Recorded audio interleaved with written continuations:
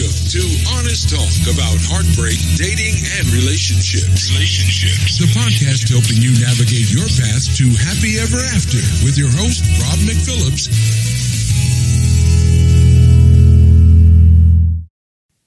Last week we did the male journey. This week we're doing the female journey. Last week we broke out the first breakout room into male-female groups. I know a lot of people don't like doing that. What's your thoughts? Should we have a quick poll? Hands up for separating by gender, and hands up for mixed groups. Okay, so that looks about tied. I think it just makes sense. Like, females might be more comfortable to talk with females just on this particular one today. Yeah. Okay. All right. So what we'll do is split by gender. Okay. So we'll go into breakout rooms, and the question is: if you're a female, what is the biggest problems you face in relationships? If you're a male, what is your perception of the biggest problems in relationships? Can I just check, Rob? If you're male, the question is, what is our perception that the women feel? Yeah. So we were in gendered breakout rooms for what are the challenges and experiences and frustrations that women face in relationships. So now what I'm going to do, I'm going to post a link in the chat, and there is a whiteboard that we can all share ideas on. Now, I've pre-populated it with some of my perceptions and some of the emailed. Some people were kind enough to email some of the challenges that they were facing in relationships. So let me see if I can share screen. What I've got is I've seen as three basic causes. So if caused by society, so we've got pressure of like body image and needing to be body perfect. I think there's a big one of double standards. So this is in terms of sexuality, of where men can, there's like seen to be double standards between men and women in the careers, and also domestically in terms of both partners might work full time, but yet still the childcare and domestic chores tend to be more taken care of by the woman, and a pressure to be like Superwoman, to do it all, to have the family, to have the career, and all of these things, caused by women, like a bitchiness or rivalry or like that Mean Girls type of thing, and caused by men. So one is the wrong kind of men. Attention from unsuitable men who are too young, men who are too old, men who you don't find attractive, and how do you put them off nicely? Then we've got controlling behaviour in relationships. Men who get angry, who are moody, jealous. There's a lion moving it. Communication, being a big image. Men who don't take care of themselves, and so where women feel like a pressure and a need to look their best. Men who can't be bothered. Dealing with the fragile male ego of not being able to have conversations honestly because it will offend the man, or it will cause a row, needing to big them up so that they feel respected, and boring men in terms of dating, and being boring, and men who have a lack of conversation, men who have interests who are like fixated on gaming or football or rugby or going to the pub and don't have a variety of interests. So on this, you can add, if you go over here and you click, is it this one? If you click there, you can add sticky note. And if you just double click, it will just come up. If we set for 5 minutes to add to that. Now, in the meantime, anyone who's got anything to say, that had anything interesting in their rooms or anything that they particularly like to talk about, can jump in. Couldn't see there what the difference was between I can see one says caused by women, caused by men. I take it they're the different. I didn't see what the yellow and the green was. Okay. So we've got. So I was looking at. Would it be helpful to look at where the causes were? So yeah, this is caused by other women. The yellows are caused by society, so it's like double standards really comes from society, as body pressure from the media comes from society, and then the blue ones are really direct interactions with men. I was also going to use the green one with caused by self, but then what of that comes from society, and so I left that. Can I give you some suggestions now then? Okay, so we're looking at the 2x2 grid. So is there anything covered in your group that isn't on that already? I think I can't see the name, but someone's talking, but is muted. I would still say the majority of women still have even if it's not 50-50, the bulk of custody of children. So caused by men, it's not caused by women, and I don't think it's caused. Well, that would be society, because it's an unfairness in society. It might be what the woman wants, and well, again, it's it might be what the man doesn't want that, but it just happened, doesn't it? Okay, yeah. So for today, we're looking from like last week was. We need to separate. So like from the females, it's experience. From us men, it's perception, because we can't. We can have a perception, but we can't have an experience. But we can also be told. So we can have experience through what we're told, through relationships. One thing I think that you might have missed, perhaps, is biological pressure. So we talked last week about hormones, male hormones being testosterone, and women also have hormones which drive them, perhaps, not always, to want children. And once they have children, to be emotionally attached to children. So there are hormones after birth that cause the woman to be very attached to the baby, which men don't get. So I've heard of that from people. So the guy's saying, she's super attached to the little one, and maybe I'm not quite so much. So that's something perhaps which is not always understood, or maybe not covered by your listing. Yeah, that's a good one. I missed that. I knew there was something about the self, but so that's a good one. So I've put that in. And I think that given that, we talked about societal pressures as in roles and role expectations. So parents want grandchildren, and they expect their daughters to be in that kind of situation where they might give them grandchildren. So I've seen that from grandparents, if you like, where they really want grandchildren, especially grandmothers, and that's again one that's not easy to interpret.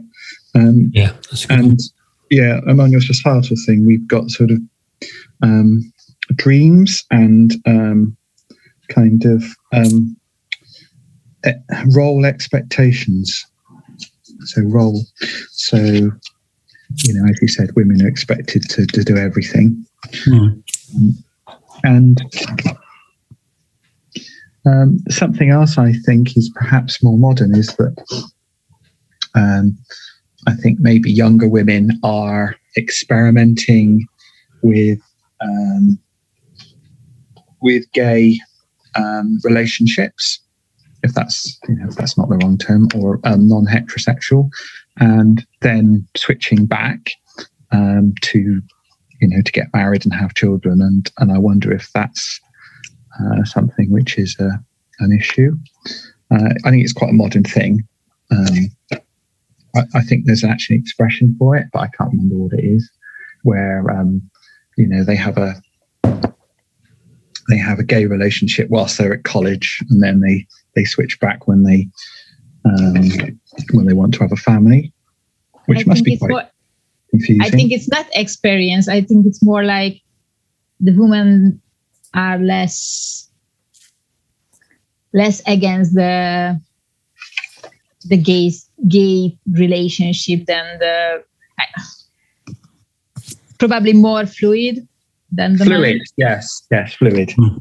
But if you, but it's not an experience. It is just it's more natural for women than men. I think that's my opinion about it. I just have a personal opinion that sometimes people have role confusions, and as you say, they're fluid, and they get into something, and then it must be confusing if you find out that it's not really you. So that there must be that would be confusing. If that makes sense. Who is it confusing to? Sorry. So if a man or a woman got into a gay relationship and then realised that they weren't actually gay, in a younger life, that could be confusing. Why would it necessarily be confusing?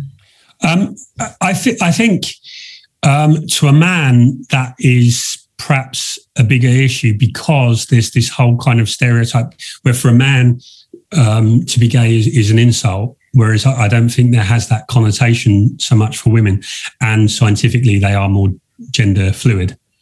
Okay. Yeah, I absolutely second what Rob and also Anas that said. It's about fluidity, and that love is just love, and so it's not so black and white or anything like that. It's a different form of love, if that makes sense. Yeah, my perception is it's probably not a problem for women. I think it's but I don't know if you've got a different point though. I'm wondering who is the where does it bring up an issue then? Who is it for? I'm curious. I agree with you, Nicole. I'm just wondering. I find it a little bit concerning to hear that men feel it's an insult to call gay. I mean, I'm completely straight, but I remember I used to be on the telephone helpline for years and years and years, because some men would, it was smart. Some men would phone to masturbate, and they asked me, am I gay? And I took that as a compliment. Why should I regard that as an insult? So I'm not fluid, but it's definitely not an insult to me. So it might be a little bit more common with women than men, just from my experience with, I'm at school. If I think of the girls at school and the boys at school, the girls seem to, there's a greater number of girls who demonstrate fluidity than men, but I think it's just because, I don't know why, but it's definitely not an insult to me. That's my own perception. Yeah, I do. When I say to men, it can seem more of an insult. I don't mean that we would necessarily feel an insult, but I think there is a macho, which I don't think is. I think it's changing, and I think younger generations it isn't. But when I was young, like gay was an insult. Gay meant that you weren't a real man. It meant that all of these kind of things that there's this macho-ness. And I think so I went to an all boys school, and I'm not in contact with a lot of people. I have a few people on Facebook from school, but I don't know, and I definitely didn't know at school of one single gay boy in my school. And now when you take, what was there, like 500-600 boys in the school, clearly they were, but it wasn't safe. It's like you still haven't had a Premiership League footballer who's come out as gay. And just by numbers, there must be. And I think also the gender fluidity thing is maybe, I mean, there are some scientific studies, but maybe it's just it's more acceptable and more culturally, I think there's less cultural stigma for women. I don't think it's not that it's necessarily an insult, but I think of course it's less stigma because every man is just dreaming about being with a lesbian couple. Of course it's less stigma. Come on. It does come down to porn, really, doesn't it? Essentially. Yes, it is. Come on. But then doesn't the porn reflect society? Because what's most popular porn is made, or traditionally porn has been made to cater to male. Mm-hmm. What's going to sell to men. But just to accentuate that point, there actually was one chap, Justin Fashanu, and he was found hung, I think, in a garage or a shed. Yeah. Mm-hmm. So that shows that even though he did kind of come out, or he was known to be a homosexual, he was killed. They said he killed himself. Yeah, that was later. That was he didn't come out while he was a footballer, and I think his brother disowned him. That's it. Yeah, that's right. John Fashanu. And he was very troubled. And I think there's someone else came out recently, but I don't think he's a current. But and you can understand why. Or when you look at the Terrace, which is very macho, very male, very old-fashioned, very misogynist. To have 100,000 or 20,000 of those 100,000 shouting at you, and also like the sponsorship deal. So if you imagine like Ronaldo,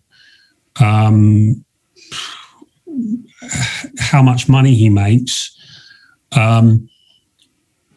would that be affected? Ronaldo is who is always crying. Ronaldo is who is always crying when hit by a ball or something like that. Yeah, that one is the Ronaldo. Yeah, he's really a real man.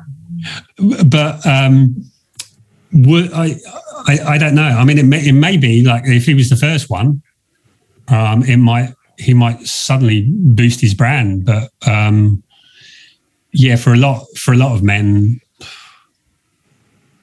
was trying to think of a really like someone who's a footballer whose brand is built like a team. I know it. You have a rugby player who came out. Yeah. Come on, he is a real. What's his name? Thomas from Wales. I don't know what is his name, but he's really hot. I don't care. He's homosexual, but he's hot. But I think the thing in rugby is that number one, rugby is not doesn't have quite the mass appeal of football, and it's more modern. I think it's more educated. It's not like the Terrace chants. So I think it's perhaps a little bit more accepted. But you have an image of these rugged, muscular, brutish-looking men who are coming out and saying that they're gay. And I think in many people's eyes, the two the two don't work, they don't go together, because you think that a gay man has more visible female traits, and I think people like what's his name? I can't remember his first name. Thomas help to debunk that notion that being gay means that you're kind of female. Playing the gender roles within your relationship. Yeah. Okay. I think so. And I think I don't know that it's necessarily for kids in school today. I don't know that it's necessarily an insult where it would have been like 30 years ago. But anyway, to get back to the main topic. So everyone has access to the whiteboard and can see it. So what we need to do is, so everyone's had a chance to say anything. Is there anyone who hasn't been able to put anything on the board but wants to include it? Okay, right. So what we'll do now is if we go back into breakout rooms, so you should still have access to the whiteboard. And what I'd like you to do is talk through what do you see are the three biggest challenges, because in our time here tonight, we're not going to have time to cover all of them. So we'll pick three to try and get through. Okay, so we're looking at those challenges. What do you see as the three biggest challenges? And we'll talk about those in the breakout rooms. Okay, so if we go to the whiteboard, I'm going to ask for a quick recap from each group. But in the meantime, if you go to the whiteboard, I'm going to open up voting. And so everyone can now vote by clicking. If you click a card, you can click 3 cards and vote like that. Okay. So there's one group that wasn't able to add anything. Does anyone want to speak out?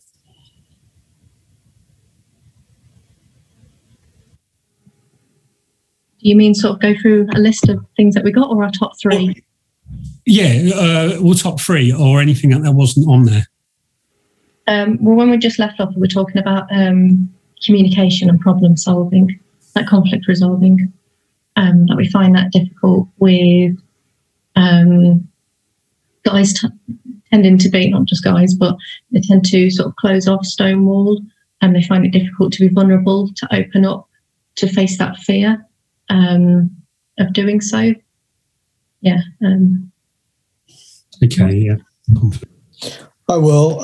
One thing that we found, I know it's supposed to be a top 3, but the thing we were most concerned with was that, the playing field. So, in a breakup, the finances are lean towards women as a custody of children and all of these things. So in a sense, there's much more, but in a nutshell, the female is pedestalized, which that position must be difficult for women to live up to or to have responsibility towards.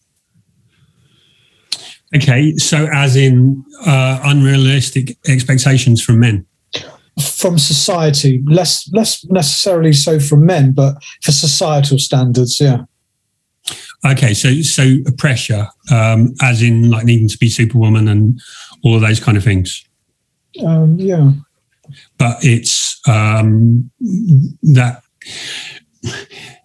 So would that be from that? That sounds a bit like it's from the male experience, because it's the problem that men have based on women's on the way that. To be directly honest with you, it did start as that, absolutely. But then we also saw that, as much as they're up there and we're down there societally in terms of standards, that it must be difficult to be up there. So, yeah, we kind of flipped it round. And okay. There is a kind of thing that perhaps we haven't picked out on them, but I found out recently, I think we talked about 50% divorce rates, and I found out subsequent to that in America it's down to 30%. And the reason being is that couples aren't committing to a relationship until later in life, and that then creates a pressure of time. So if people aren't getting together until they're 30, then there's 10 years before the opportunity to have a family maybe diminishes. And that's something maybe we didn't pick up on. So as in the biological clock? Yeah, and also the societal pressure to be in a committed relationship early in life. Then there's going to be that time of pressure as well, isn't there? 10 years of winding that, yeah. Okay. Anything else from any of the other groups?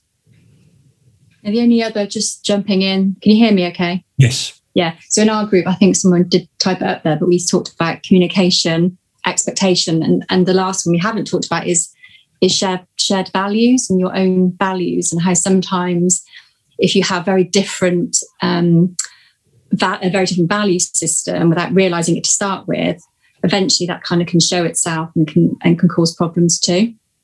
So for example, if a value was freedom and exploration, or that kind of thing, and on the other side you had a value of wanted to be grounded and just sort of safe, those two values come together could cause conflict possibly. But it's how you can't change your values to fit in. Your values are your values. Okay. So would that be more a general relationship rather than I suppose general. I suppose it would be general, but yeah, it is general. But then you can it was one of our three. Yeah, I think that's. Yeah, I think it all plays in. It's like there is this difference between genders, and then this difference then creates constant conflict in many different ways. Okay. Rob, how would you say that you can be clear what somebody's values are? By what they do. Really. What does someone do? That's the clearest sign of what behaviour believes. Yeah. What they find important, what they're doing, what they find important, and where they spend money. Oh, that's a good one. I think next week. I don't think there's anything posted for next week. And the one that I really want to go into is currencies, love. Time, attention, where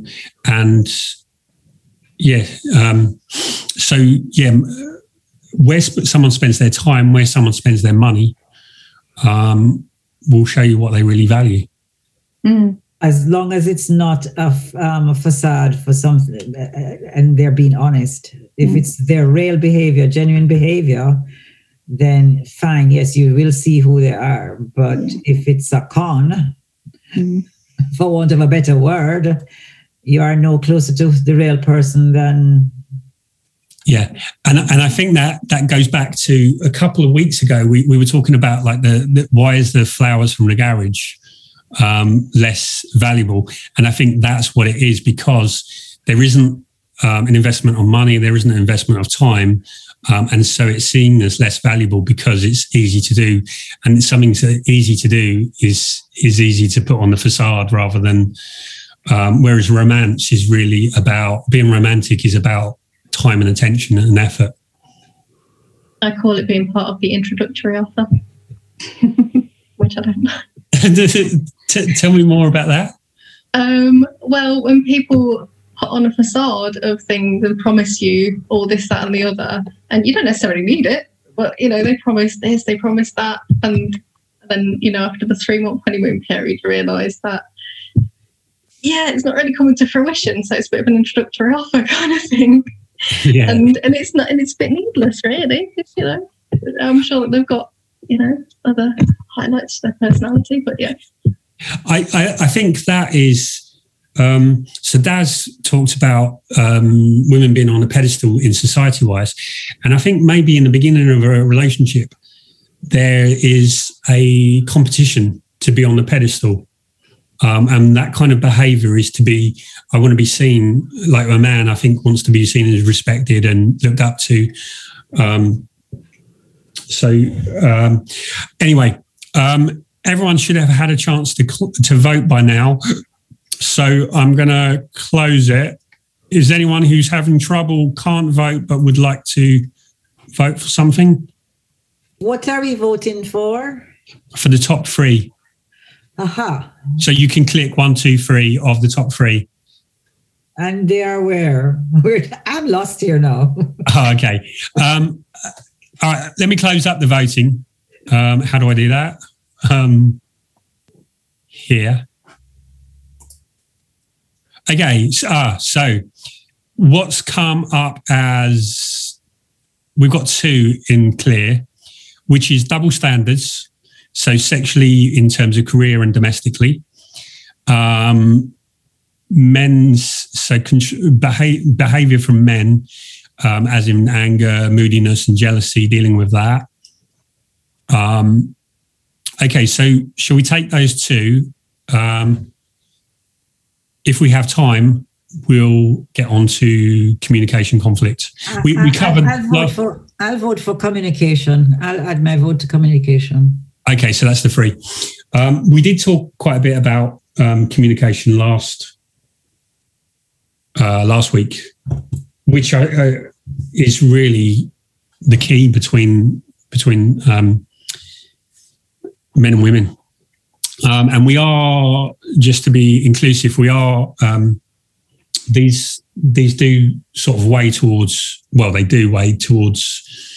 traditional heterosexual relationships. And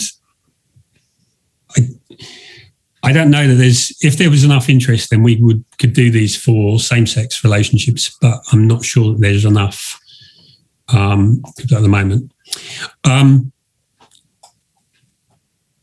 So respect the boundaries. Okay, so double standards.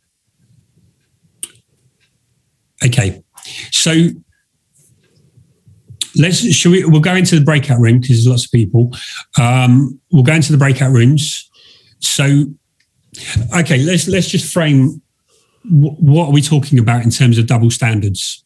So when I'm thinking about double standards, I'm thinking about in terms of sexuality, in terms of traditionally it's been if a man sleeps with lots of women, he's a stud. If a woman does, she's a slut. So there is this, we've talked about the patriarchal idea of relationships and women's and all that kind of stuff. So in terms of career, we've definitely in my lifetime, we've moved towards more equality.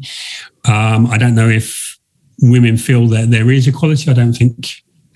As a woman, quick show of hands, do you feel there is equality societally in career, in terms of career, in terms of opportunities, in terms of being taken as seriously?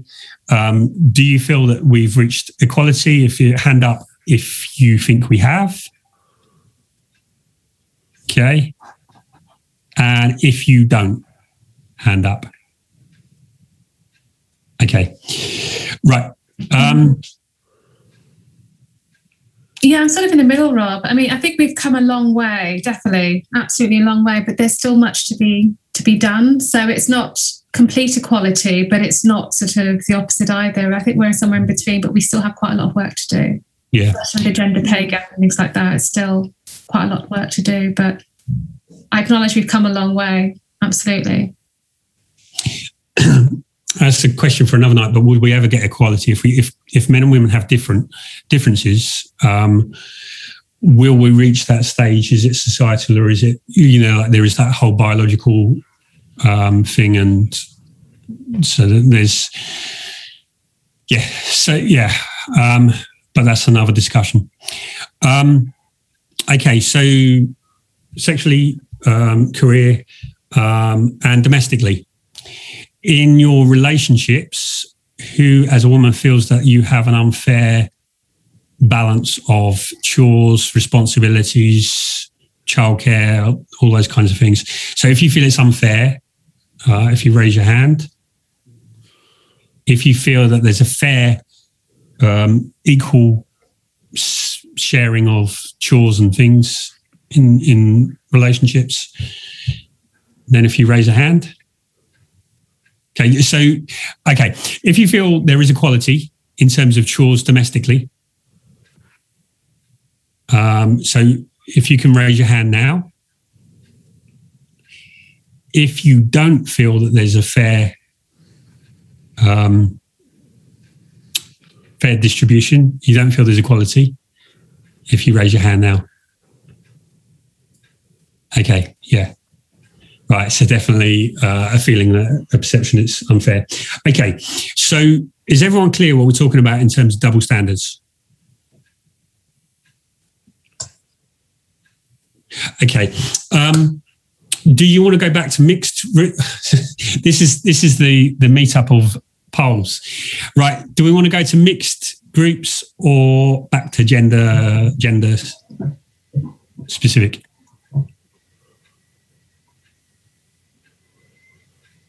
Okay, if you want to go mixed, I think we can mix it now. Okay, that might be interesting. Yeah. Okay, so we're going to recreate the rooms. Too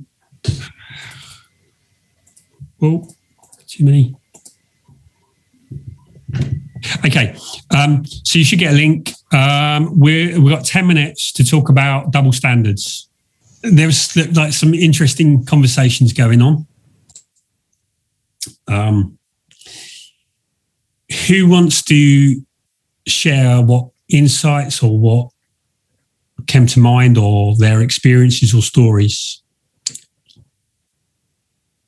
I don't know whether everybody's covered it, but maybe there's a bit of double standard where people expect, or some men might expect, might work both ways, a woman to be modern but also traditional. So want them to work, but also want them to be more of a mother or a house woman. So that's double standards. Hang on, you can't have, they want them to be both, whether that is double standards or it's, they want both pieces of the pie. Hang on, you want one or the other, you can't have both. Unless you're sharing, you know. I want you to be domestic and a good mother, but I also, you want you to work as well. Well, hang on, well, if you want all that, then you're going to have to chip in all them avenues as well. Mm. Yeah, I definitely think that is... I want you to work, but also then what you want to come home from work, look after the house, and also you to do the cooking, whether some men expect too much in that sense.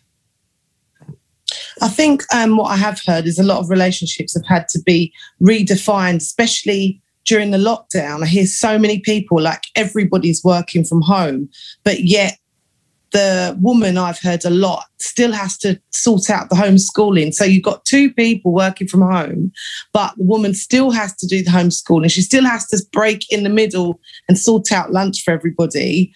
And I know a few of my friends have had to have a talk about that and change things because there was a pattern forming. And, you know, it's kind of like, well, hold on a minute. Okay. We're all working from home now. So we've all got to sort of, you know, chip in. And I think that was quite difficult to begin with. There's a lot of women on stress leave at work at the moment because they're just not able to juggle everything. And there's two people at home. Mm. I think the inequality domestically then affects the career equality, because when there is that thing, and it's like if we take on a society, like generally the weight of when a sick child, when there's homeschooling, does tend to fall more to women if we looked at it statistically. which means that then when you look at people going for, like an employer going to hire someone, do they hire the man that they know that they have full attention, or the woman that there is like societally going to take on more of the responsibility? So be interested to hear from some more of the women's perception of, is there an element? So one of the things I've heard is that men just won't do it, or as in, oh, I can't do it. And so ultimately, where a man can sort of back out, a woman doesn't feel that she can. Or it's a bit like that thing where they wash the pots and they do such a crap job, you won't ask them to do it again. Maybe. Or you get that I bring home the bacon, therefore. That's my contribution. And I've heard that even from, well, not so much, but I've heard women earning more than a man, but yet still having to do the domestic. Yeah. What do you mean by having? You make it sound like an obligation. Surely it's an agreement and negotiation between the two. Well, it is. That's where my question is, that some women feel, because when I've asked them, they feel, well, he won't do it. Or,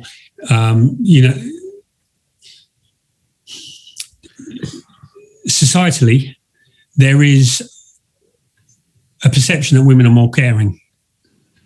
Because the women are more caring. It's in our gene, because we are the eternal. Yeah, we can have children, so yeah, we are carrying them. So of course we are more caring because it is in our DNA. But actually, it's a simple domestic thing, like find the freaking with your socks, find the laundry and put in the laundry basket. It's not really difficult. So I think because most of the mother is a little bit kinder or more maternal. Yeah, it's like, yeah, you don't need to put there, it's fine. And if you go into the girls' room, most of the time, okay, not my godchild because she's horrible, but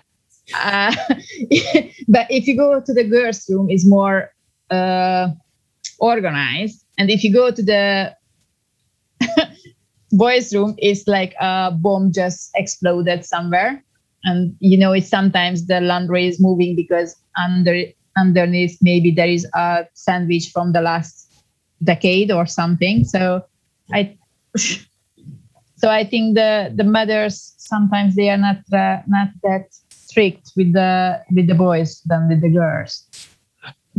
Well, that's quite interesting that you say that, because when my ex-wife and I split, I was a single dad, so I had the girls in a week, and so they were about 9 and 11, but I didn't do, like, when they went to their mums, they packed their bag.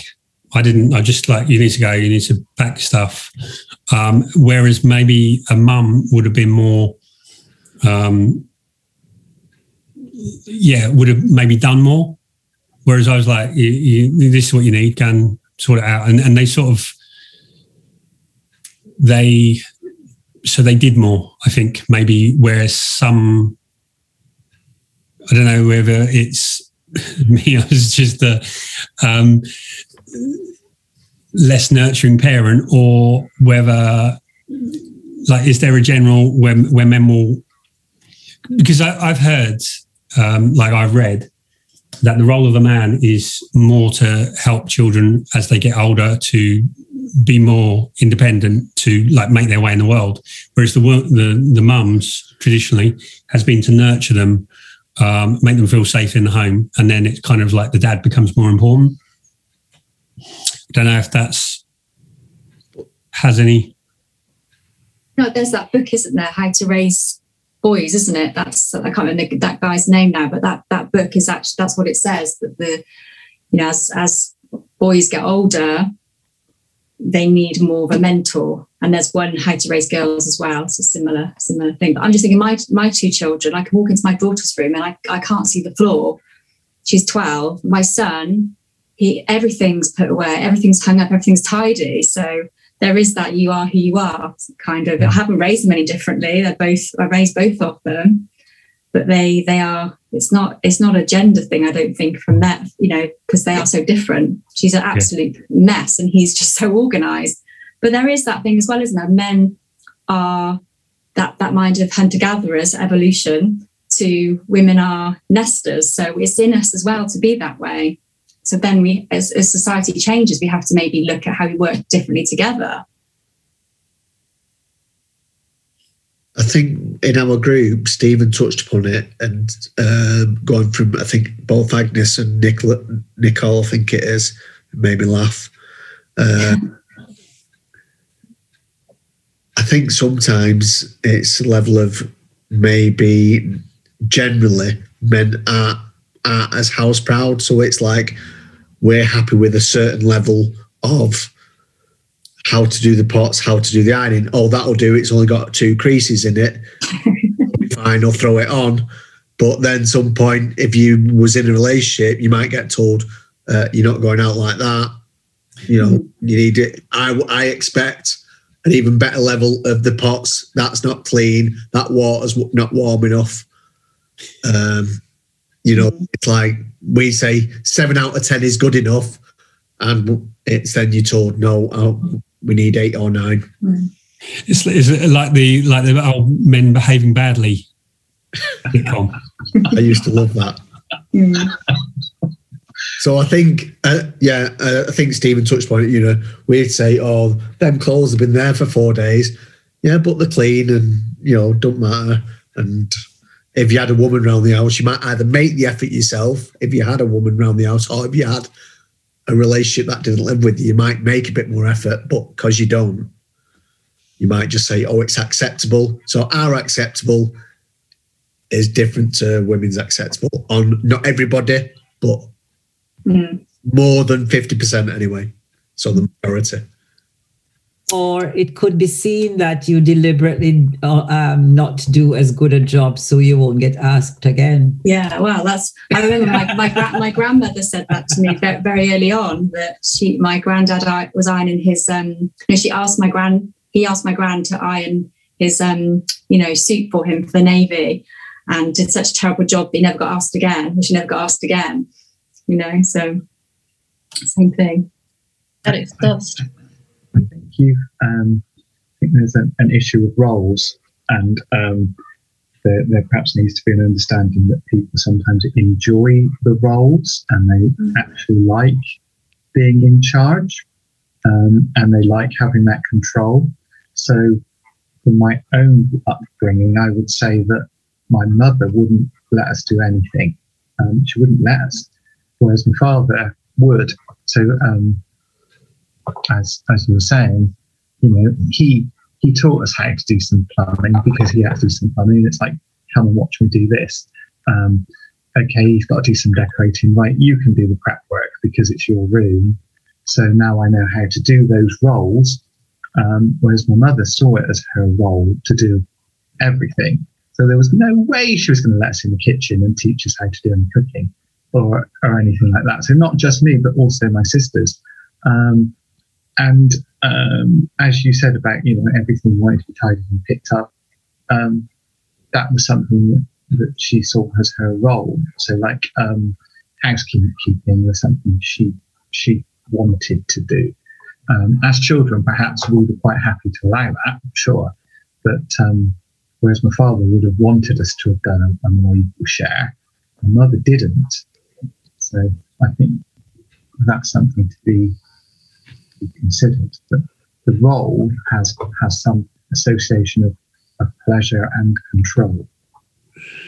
Actually doing that job gives the job satisfaction. That brings to mind something else, Stephen, in where because we've become more, there's become more equality. But sometimes that means that there's a pressure on women that they now have to be career women, where they might have, like you talked about your mum enjoying that role, where some women who are in that role, who would love the traditional role, feel that they can't do that anymore, feel that they need to be the career woman. Does anyone feel that, or know of someone, or has seen that?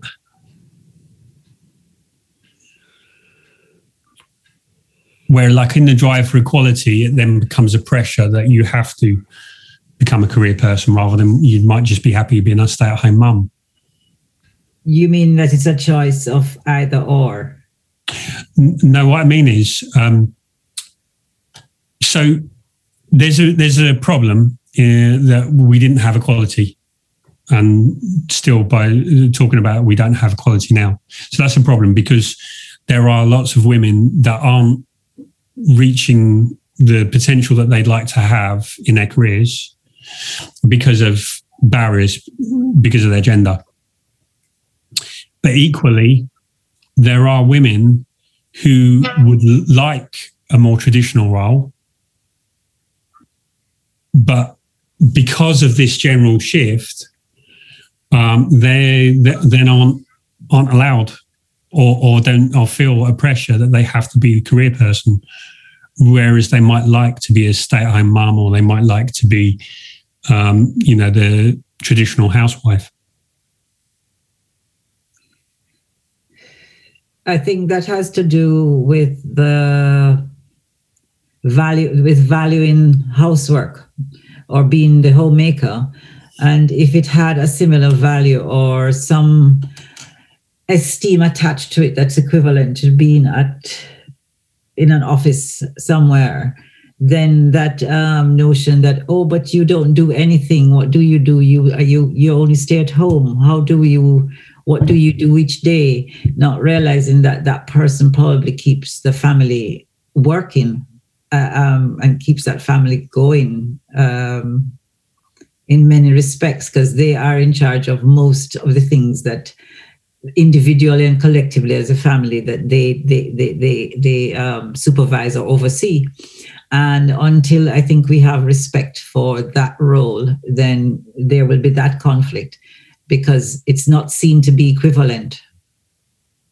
And yet still, as a mother, she's handling finances, she's handling entertainment, she's handling health issues, she's everything. She's doing everything. I think that we point blame in the wrong direction, in that that feminism is about equal opportunities within the workplace. But the reality is that employers will pay people the least amount of money they can possibly get away with, and that they will expect people to work until they drop and work all the hours under the sun if they can get away with it. And the fact that the women have come into a stronger role in the workplace enables employers to reduce wages for both and drive up the hours of work for both. And that's the issue that isn't really being addressed. So we see it as a gender issue when really it's an employer-employee issue. So the same thing applied as I saw it when the pensions were equalised in the UK, and if women were able to retire at 60 and men at 65, and they didn't normalise it in the middle, they just made women to be 65 the same as men. And that's about the government taking, away the benefits to the population, if you like, in the same way as the employers will prevent people from having a work-life balance if they're allowed to get away with it, and they will pay the least they can. So I think that, whereas in the past, I think when we had men only working, the employers didn't have that choice. they had to pay men a living wage, because otherwise the families weren't able to work because they were supporting the family. Whereas now that both are working, they can pay half and still expect more, which is unfair to people that are single in a sense, because they get, everyone loses out. So I think we point fingers at gender, whereas it's really employee, employer, and salary distribution and wealth distribution. So certain people in society are making huge amounts of money at the benefit, at the loss of everyone else. But that's generally that's about what we value. We value Cristiano Ronaldo million times over the cleaner. The cleaner is the one that keeps things going. But there's this, like the Kardashians, Ronaldo, people like that are what people value. And so it's really a wider societal issue of what we're valuing. Do you think we are valuing a Kardashians or a Love Islands or this kind of stuff, or just we valuing because that is what we get? It's not.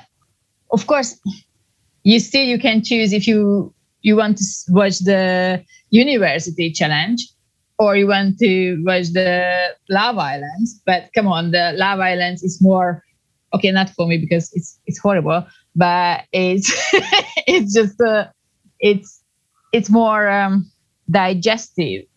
How can I say? Yeah, it's more easy to digest than a University Challenge when I'm sitting there and what was the question? I do not understand the question, not knowing the answer. So it's like, so probably this is the reason why people like Kardashians, or I don't know. Yeah, because it's digestible. It's like the food industry. We value chocolate over broccoli because the food industry takes like our taste buds, and it's the same as social media and the media. They like films are carefully. They have to have so much change, so much emotional variance to keep our attention. So what they're really doing is taking like our taste buds, our attention capacity, and just stimulating us, which is, like you say, the easiest thing to watch. But that's why we're watching that, and we're not watching the, I don't know, something more meaningful, because it's easy to watch. So the economy, it really comes down to the economy is driven by our most base instincts. And because of that, that's what we respond to unless we override that. And so that's, we're not going out buying, I can't even think, but like Mother Teresa or someone equivalent's T-shirts. But millions of people are buying Ronaldo's T-shirts. It's not societal, is it? It's to do with capitalism. So if you look at societal values, society values the NHS. Society in this country values the nurses, and yet the government, who should be representing society, has chosen to give them a small pay rise because of the financial, because they can get away with it, basically. In the same way as Ronaldo isn't paid by society, by the fans directly, although the fans could choose not to pay.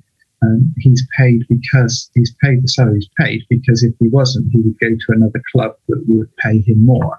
So it's to do with the social, it's to do with the economic scenario more so than societal, isn't it? It's not about value. It's not, you don't get paid what you valued, you get paid what you can get away with, and they pay it supply and demand, isn't it?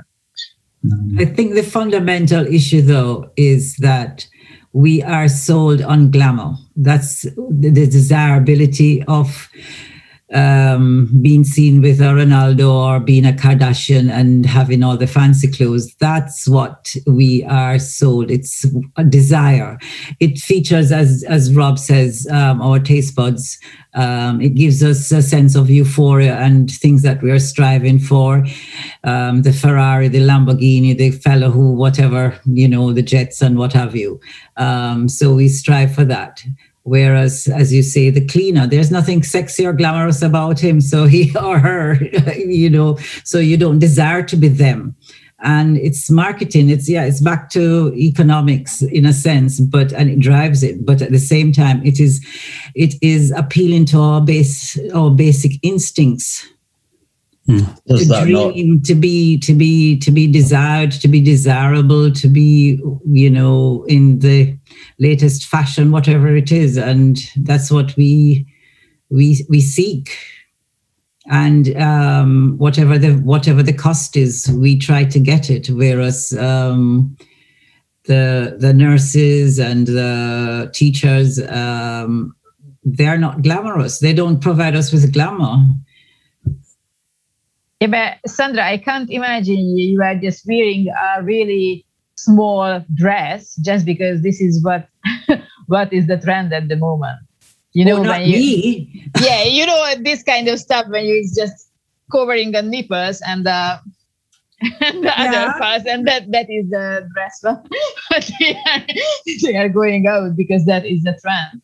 So it drives the market, though. It drives the market. And so that you get people who can come up with those brands and get those brands sold and make money for the investors who invest in those. That's where the attention goes. And people want to be a part of that because it's all hype and glamour and money flowing, and you get to meet so-called interesting people, glamorous people, whereas the people who do the work and really deserve to be paid properly are left behind because they become faceless. They are part of the system. And I think that's where homemakers fall into that category. They are there. They're stable. They don't create waves. They're the glue that keeps the home together, and that's it. But also because it's convenient. I mean, when you break the families and the identity of people, it's easier to control them and to manipulate them. So, okay. So, I mean, I wonder, obviously I'm not a woman, so I don't know if I have some kind of right to say this, but I wonder if the feminism has done a proper job, because a few days ago I was chatting with a friend and he told me something I think is very interesting. He said, I look at the women and I don't feel they are feminine anymore. You know what I mean? So I don't fear the men are men. Come on, it's the same. No, it's the same. It's true. No, and that's true. But that's for another event, because today we are talking about the women, no? But no, it's true. I agree with you. So I think there is a bad influence in both men and women nowadays, and it's distorting the reality, how we see the reality. You know what I mean? But please, did he define what does it mean to be feminine? What are considered feminine? Well, he said, in example, he said women drink as much as men, they swear as men, they get drunk, they smoke like men. I mean, is this not the double standard thing coming in here, maybe? What do you mean? I mean, I don't like people who get drugs or drink too much. I don't smoke. I mean, each person can do whatever they want, but I wonder as somebody said before, if a woman wants, or is what I understood, is if a woman wants to stay at home doing typical work at home, why should we judge in a bad way? Because he doesn't want to pursue a professional career. You know what I mean?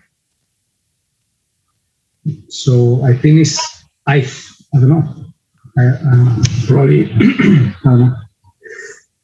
Probably the problem, or I think the problem is that, well, maybe it's not a problem, but like women have tried to become men instead to be to keep a women and stand for the rights as women. Do you know what I mean? I don't think they've tried to become men. They've just tried to assert themselves as in the way that they feel that they want to be. I feel that obviously society has generally has allowed. Sorry? The line keeps dropping. The sound keeps dropping, so I don't know what you said. Oh, sorry. I think society has set certain standards for how women can be. So women aren't trying to be men. We're not trying to take on masculine traits necessarily. We're just being as is, and I think it's just people don't necessarily know how to take that. Maybe. I think that's a good point. I think we've had this patriarchal thing, and to have power, you had to be a man. And so what then happens is women have had very few role models of women who were able to be feminine and operate on an equal playing field. So if you look at here, we had Margaret Thatcher as the first female prime minister, and she was really a woman who had a lot of masculine energy or a lot of masculine behaviours, and she had to kind of outman men. And so in a lot of the push for equality, a lot of women have seen that, it became, I think in the 80s, it started with women feeling that they had to wear business suits and power suits and because the way that you got power and the way that men respected you was seeing you as a man. So I think when we're talking about society, I think societally we have to be honest about what we really value. So because politically we all say that we want the NHS and whatever, but with our votes, we vote for who's going to when someone is going to add more money to give more money to nurses, they're going to put more money into schools, but they're also going to take our add taxes. Then suddenly we're unable to. Then we vote for the person that's goodbye. We vote for the person that's going to give us more money, and so honestly, we don't value the homemaker. We value money over what we say we value often, and so we have to look at. Really, we talked about last week being the age of confusion. I think men are confused in that they don't know what to do, but also women. There's a confusion that a lot of women feel that they have to push too far to the other side. And so it's not necessarily natural behavior from them, but it's what they feel they have to do within the system to have power. And so I think... What do you mean? Sorry. Could you give an example? Well, okay. So if we look at... So let's use Margaret Thatcher as an example. She was the first female prime minister. She got power by being stronger, more domineering than her colleagues, like her peers. And so her behavior was much more masculine than feminine. She lost like the nurturing part. She lost all of those things. And she, whether naturally or because that's what she felt she needed to do to have power, she became more masculine than feminine. It took classes to lower her voice, you know, so that she could sound not as shrill, not like a shrill girl. So she could command her men. I agree. Actually, I agree. I work in a law firm, a city law firm, and the female partners, a lot of them. I've had to have a few conversations, mediating with their support team because of the complaints about how they talk to people, very aggressive. And a lot of the time we're wondering why do they have to behave this way? And some of the men, the male partners, don't, very approachable, good to talk to, easy to talk to. But for some reason, I don't know if it's, is it competition? Is it they're having to assert themselves in a certain way so they don't get pushed around, whatever. But, some of them, I have to say, quite obnoxious in the workplace. And that's probably a similar situation, I guess. Yeah, I think there is probably a perception. I don't know. You can tell me if this is true. That maybe there's a perception from women that they're going to be. They have to do, like I've heard women say, they have to do better than a man to be treated the same as a man. And so when we're talking about values, like the corporate cultures often value money over people, getting things done. And so there's probably an insecurity. Like for that kind of behavior, there's an insecurity, whereas a man feels like I'm a man, like I'm a man, and feels less of that. Like Richard Rohr talks about men having too much confidence. Like, I'm great. Let me just prove to myself I'm great. And women not having enough. Yeah. And so, what I'm thinking is there's a compensatory aggression to feel that. And I think if we run on the defaults, then we are going to value the Kardashians over everyone else, and we are going to value the glamorous jobs and the jobs that have status, or the jobs that have status are going to have status because we value something outside the home rather than being a stay-at-home parent. So I think it's really about honesty of what we really value, and then not feeling that you have to fit in, conform to social pressures. I can tell you, for example, sorry. I was just going to say, I'll let you finish, but we need to then move on because I think what might be really interesting for people to discuss is men's controlling behaviour, or so we'll get onto that. But yeah, if you want to just wrap up.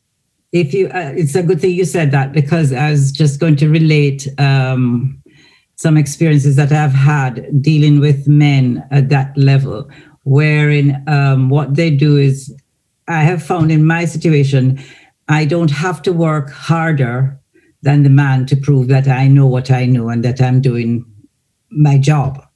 But what they do is, there are some subtle things that they do to undermine you, which others may not see. I have been told, I remember I had a function, some Minister of Agriculture and whatever was coming, and USAID and all of those diplomats and stuff, and we had this function. And we did it and it worked. And the representative from one of the agencies came up to me. This had to do with my fish life. And he said to me, "Boy, you're looking so good, just like a fish, I could eat you." I mean, I was mortified. Okay, because for all of what I had done for the day to put on this function, and it went well, to be told by this man, that all he saw was that I was delectable, and not to tell me that I did a good job and that the function went well and that the minister was pleased or whatever. No. Okay, excuse me. Andy called you a boy. That's terrible. No, fish. Yeah. So sorry. Could you tell us more or less the age of that man and when this happened to you? Oh, he was much older than I was. I think he was at the time he was probably in his early 40s, 30s. How many years ago? Years ago. Yeah, but we are talking about a different generation of people. No. What I'm talking about, it still continues. And when I say years ago, I mean I'm here 20 odd years. I'm talking 20, maybe around 30 years ago. But I think in 20 years' time, the society has changed dramatically. Oh, hold on. Can I address this with you for a second, Sandra? Do you really, truly believe that it was based on your gender, or that actually structures of hierarchy and negging, as it's called, exist between men and women and women? No. Okay. I'm not negating what happened. There's also a cultural thing too. Okay, but it was meant as a way of just bringing you down slightly. He would not have said that to another man. If a man had done the job that I was doing, he would not have belittled. Okay. I'm sorry to interrupt you. Don't be wrong. Men do that to men, but in a different way. Yeah. But it's okay, fine, yeah. But I'm so just don't think that we respect each other when an old manager feels threatened by a younger man in the office. They have their own tricks, to do that, to undermine I'm not saying no. I hear you, but I'm just saying to you that as a female, there are subtle ways that men, you're doing your job, you're doing it well, and there's always a little comment which has to do with your gender, in the sense that it is, oh, you're looking so nice today under the quiet wall. I can imagine you up in the mountains with me with a glass of wine. This is after a board meeting. Come on, we could whatever, and it just deflates you, because that person could be the managing director. Okay, but it is just how you react. That, of course, it wasn't really a great comment from him. So, but I do remember when I was working in a hospitality, and if I talked to one of my coworkers who was a male, and oh, you are so handsome today, and they already know I want to ask something. So I think it can be in both ways. So if you say, oh yeah, you look really good today, and they were like, what I need to bring now, what I need to do. So it's just how you playing up this kind of thing. But yeah, of course, the man can be really. This is about hierarchy now. This is not about peers. Peers, you joke around, you say things, you can, and it's as friendly banter.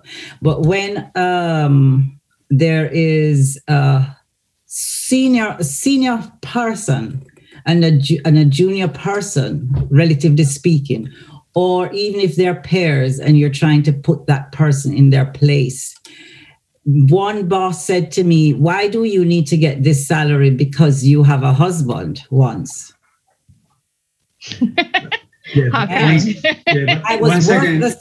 was worth the salary, okay?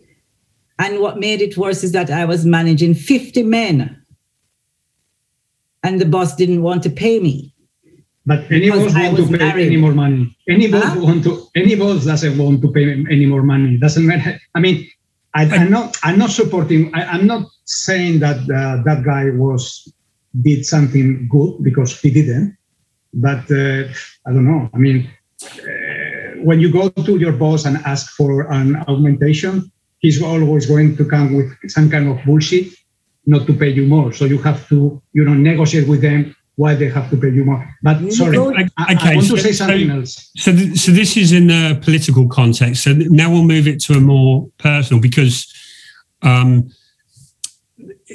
the corporate or the organizational environment, that's layers of political. So let's take it more personal. In terms of, so it's talking about, what it came up with was men's behavior in relationships. So in terms of being controlling, in terms of not being able to deal with their emotions, in terms of, what was that, jealousy, was there anything else around that? So we're talking in a more personal relationship. Because I think if we talk in the political, then it's huge. But if we scale it back, it's to a level we're still not going to be able to cover much of it, but we're going to be able to make it a little bit more specific and more focused. Okay, so anyone experience, insights, problems, challenges in terms of being in relationships, dealing with men?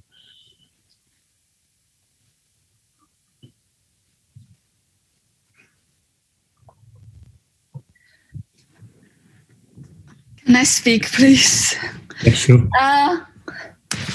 So, regarding my recent breakup. Recent breakup? Yes, I broke up with my boyfriend because he... The one who asked your housemate for her telephone number? Yeah, he asked my tenant for number. And he maintained no, and he still doesn't think he did anything wrong. What do you guys think, by the way? What do you want to listen? Truth. Okay, so we're talking about dealing with the behaviour now specifically of being in the relationship. Yes, this is a behaviour in the relationship. Sorry, how do you pronounce your name? Mr. Martin, it's easier to pronounce your last name. What do you think? Well, I think he was a bastard. What? A bastard. Bastard? Yeah, definitely. Yeah, it's true. I mean, if you are dating a woman for 4 months and you are, I think it's enough time to think that you are I would feel I am in a serious relationship because I have invested 4 months in a person. So why to ask her tenant for her telephone number? It has no sense. Unless you don't really... So what we're talking about in the question now is what problems and challenges are women facing in terms of men's emotional behaviour? So in terms of anger, in terms of being controlling within a relationship. So we have covered, so Faye, I think your question is very specific, but it's outside of the context of this. Okay.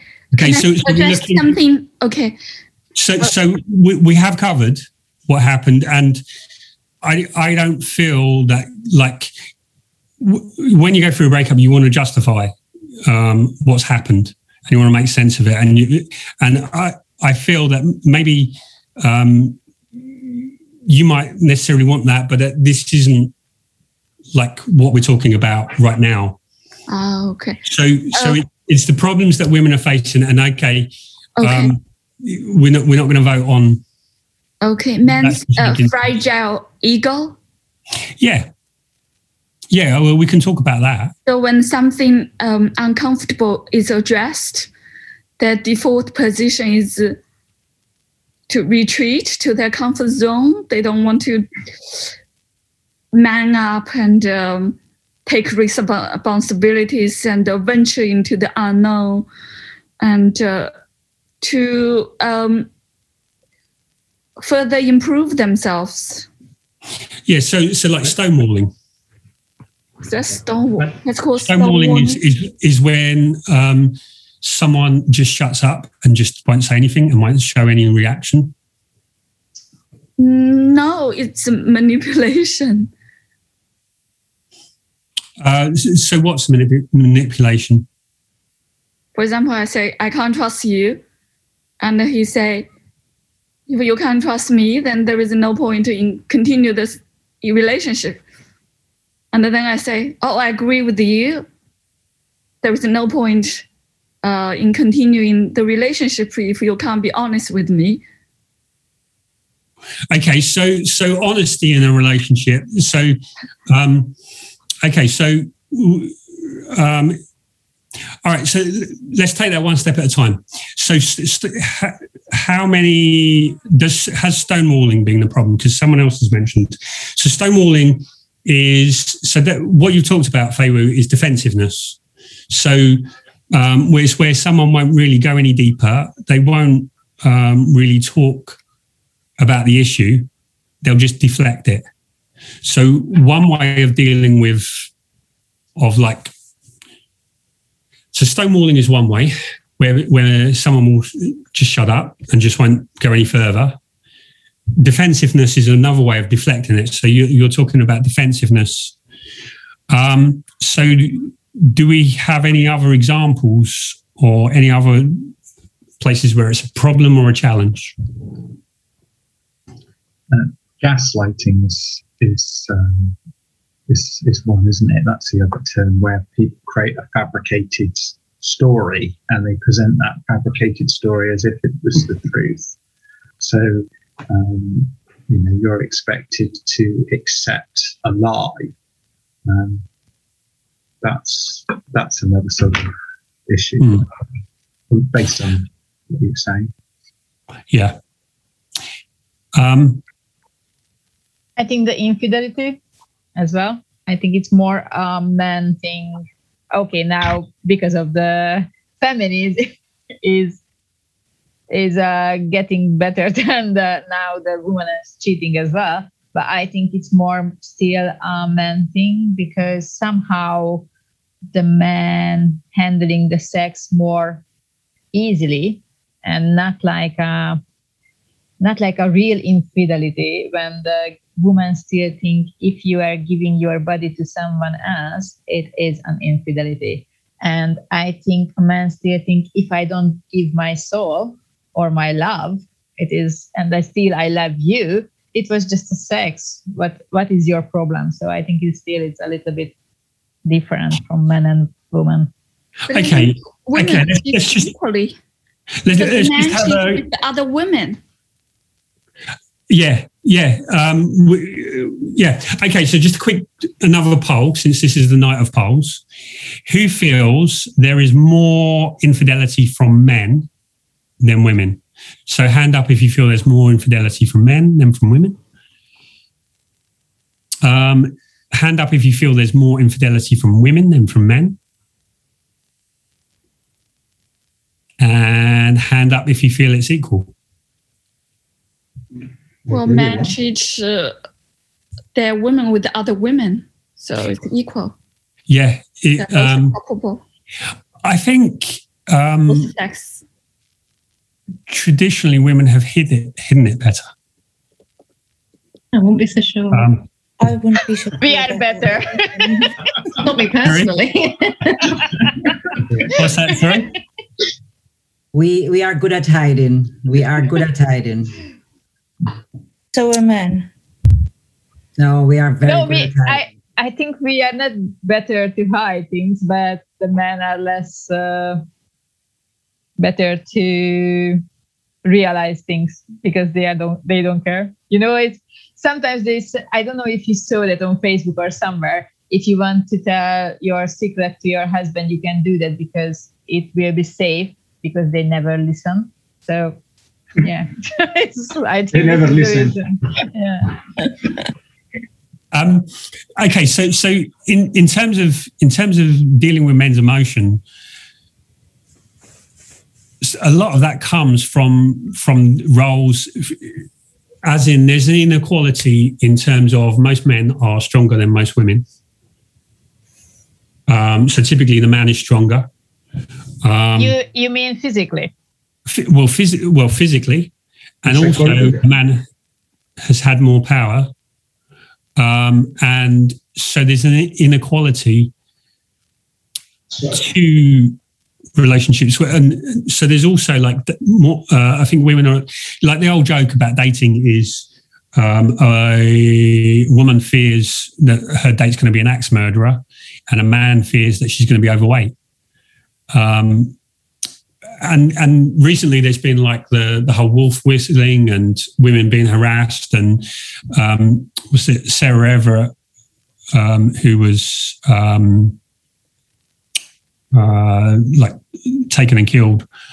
So women tend to be in more danger, and traditionally where there's been abuse, violence, and it was kind of kept quiet. So we're dealing with that, like coming from the past, and so there's still remnants of that sense of danger from women, perhaps, in my perception. I don't know if women feel that. I think if we live honestly and authentically, then we don't have that kind of fear. Okay, so I do not agree with you. Bad things only happen to bad people. Generally speaking, I mean that kind of bad thing. Okay. Like so, a matter of life and death. All right. So let's talk about. So you talked a little while ago about your circumstances, and sometimes you're in a relationship with someone and you don't fully know that person. And so during the course of the relationship, you find out things about them and you find that they're not the person that you really want to be in a relationship with. But still have difficulties leaving them. Yes. And sometimes... Right. If you do not like something, you are in a relationship, you are realized after 3-4 months or 6 months, and both of you are just taking off your mask, but you are just waiting for a first honeymoon thing. And after you realize this person is somebody else and it's not what you want, you are just saying, darling, our journey together is over. Goodbye. You don't need to stay in a bad relationship just to prove yourself. You can change the other part, or you can just change, or you can just prove, I can be with this man because I saw something in it. It's just things. No, because it's because you can't help but noticing their potential, what they could be, instead of what they are now. Yeah. No, it's why you are thinking about potential. The man, because I'm an idealist. Yeah, we talk about it. It's a man is more simple. Come on, if they are showing something, but it's what they are showing. They do not have more potential. They do not have anything. What they show, they are. You don't. It is just you who is thinking, oh yeah, I can change them. No, you can't. Hold on. Rob touched upon this the other week. There are two mindsets: a growth mindset, who will change, who will learn, and who will grow, and you'll work things out. And then there's the other type, which, will never go anywhere, and they are what they are, set in stone, so to speak. There's also don't say that, because she will believe it all the time, and she is just going to one bad relationship to the other, because she will just stuck with the stupid man because she tried to change them. Come on, you cannot tell her. Carl, you are evil. Don't believe her. Don't believe him. It's a lie. Yeah, my mom has spent her entire life trying to change my dad, all in vain. So there's also Nicole has said about sunk cost. Some people don't want to leave a relationship because they've been in it 2 years, but so many people are stuck, and the people who are most stuck in relationships is because, but it's got this right, it's got this right, it's got this right. If you just change this, and do we really love someone if we want to change them? Yes. because a man's greatest burden is unfulfilled potential. If you truly love that man, you want to help him fulfill. No. Who determines the potential? What the potential is? The potential to be someone better, to achieve individuation. But in whose eyes? Because maybe what you think is a potential, maybe I will think, oh my God, what is wrong with that man? So it's not the same. You cannot expect every man just like they will, or you can go there for a first date and, okay, darling, can you tell me, could you cook? No. Okay. So next one, do you take laundry? Do you do this? And after, oh, okay. I can see you have potential to improve yourself in the housework, but no, it's not working like this. It's not. They will say, no, darling, I'm not interested. So no, you cannot expect, and you cannot build a relationship because what you want to see and what you want to change. Do you want to? And what's happening when the man wants to change you? Oh, if for the better, I'm up for it. Yeah, but it is a better in the future. Do you think it will be your better self just because you're changing? I always want to improve myself. Yeah, but you don't need a man to improve yourself. Oh well, it's more fun to grow with a partner. If you want to improve yourself, you can improve yourself in whatever way you want to do, with that man by your side helping you through it. I don't think so. Sorry, I don't think so. Sometimes, yes, both invested in that relationship to start off with, and you both find out each other's traits to start off with at the beginning of the relationship. That's all about the honeymoon period for that first 3 to 6 months, whatever it is that you choose to find out about each other. Then you learn to grow with each other. If you don't like what you see or hear within that first 3 to 6 months, then it's see ya, goodbye. I don't like what I'm hearing or seeing. That's when you find out about each other, because I certainly wouldn't stick around after that period if I didn't like somebody. If you love somebody, if you fall in love with somebody after that time, you wouldn't want to change them, because you fall in love with them because of how they are within that first few months. No. Okay, so if you want to change somebody, it means that you are looking for a project. You're not looking for a partner. You're looking for someone else. You want to create something. You want to make something into something that you think is the perfect partner for you. That's not accepting a person with their faults. We all need to improve, but it must come from within. It must not be at your behest. It is not your creation. You have to accept that person for who or what they are. If you find that there's somebody who has too many faults that you don't like, then that person is not for you. I think that's the key point. That's the key point. I mean, I would say that maybe we should see that person complement us, and obviously the perfect person doesn't exist. So that person will always have some problems or things that need development. So the question is, the time that I'm going to invest to help that person to improve is worth it or not? Because there are little things that you can deal with, but there are others that you can't. The question is that person really complementing me a lot? I mean, in a way that is worthy to keep a relationship with him or with her?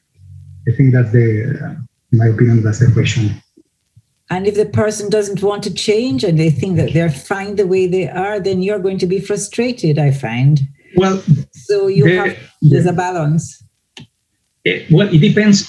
I think it depends how important is for you that person changes. In example, let's say I meet you, Sandra, okay? But you are a vegetarian, but I'm not. And very probably I'm not going to change. Even doesn't matter how much I love you. But maybe I can adapt my behavior to your, that, could be some kind of agreement or negotiation so we can cope really well each other. That's the key, that you want to negotiate and you want to compromise. But if I think that I am fine the way I am and I am not going to change, then you're going to be frustrated. You're going to be frustrated. Yes, but you are delusional if you think you are the way you are fine the way you are. You can't say that about somebody you don't know. You can't say that they're delusional, because what you're trying to do is force your idea of what they ought to be onto them, which is invading that person's right to be. So you're being selfish because you want that to make that person change to become something that is befitting of your image of them. So you are not recognizing that person's right to their autonomy of self, of being who and how they want to be. In other words, if you really love them, you will work with them, yes, but you will still have to give them the leeway to be who they are. Because then they're not authentic if they're going to modify their behaviors and themselves to be what you want them to be. Not modify behavior, but modify their character. It's still modifying behavior. So I think what you're talking about, Feiwu, is a philosophical viewpoint that you have that we're all we can all actualize to something better. I think that's what you're really talking about, isn't it? Yes. That we can all become better. We are always work in progress. Okay, but we have to recognize that, so this leads us perfectly to conflict. So conflict is where we have different philosophical views, different behaviors, different thoughts. And so that's something that's deep to you, that you believe that we're going to actualize and we can always become better and we can always become something. Some people may hold the belief that they're happy as they are, that this is it, this is who they are, I don't change for someone. And so all conflict is, whether it's philosophical, whether it's behavioral, all conflict is where you have a view, and the core reason that we have so much conflict in relationships is that no two people have the same beliefs. And lots of people will go through the first 6 months, first 2 years, first even 5 years and go, well, we're so similar. We want to live in the same kind of house. We both like doing this. We both like doing this. But everyone is going to find the point where they disagree. And so it's about the respect for someone's different viewpoint and the ability to have someone to hold what you like, stay true to what you believe and allow them to believe what they believe and coexist with that.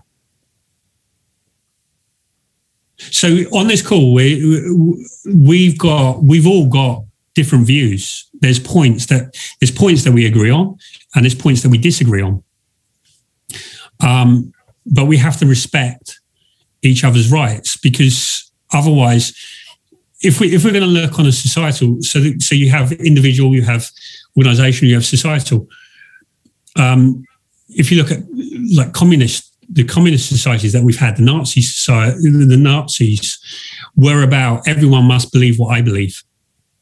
And so when we look at individually in a relationship, when we say this is for the best, Hitler did what he did because he felt it was for the best for the German people.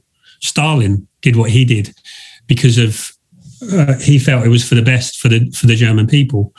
And so when we do it in a relationship and we say, but it would be better because of this, we're doing on an individual level the same behavior. So you think it's about control, but I know you talk about ideologies, but those people do not have genuine intention. They thought they had.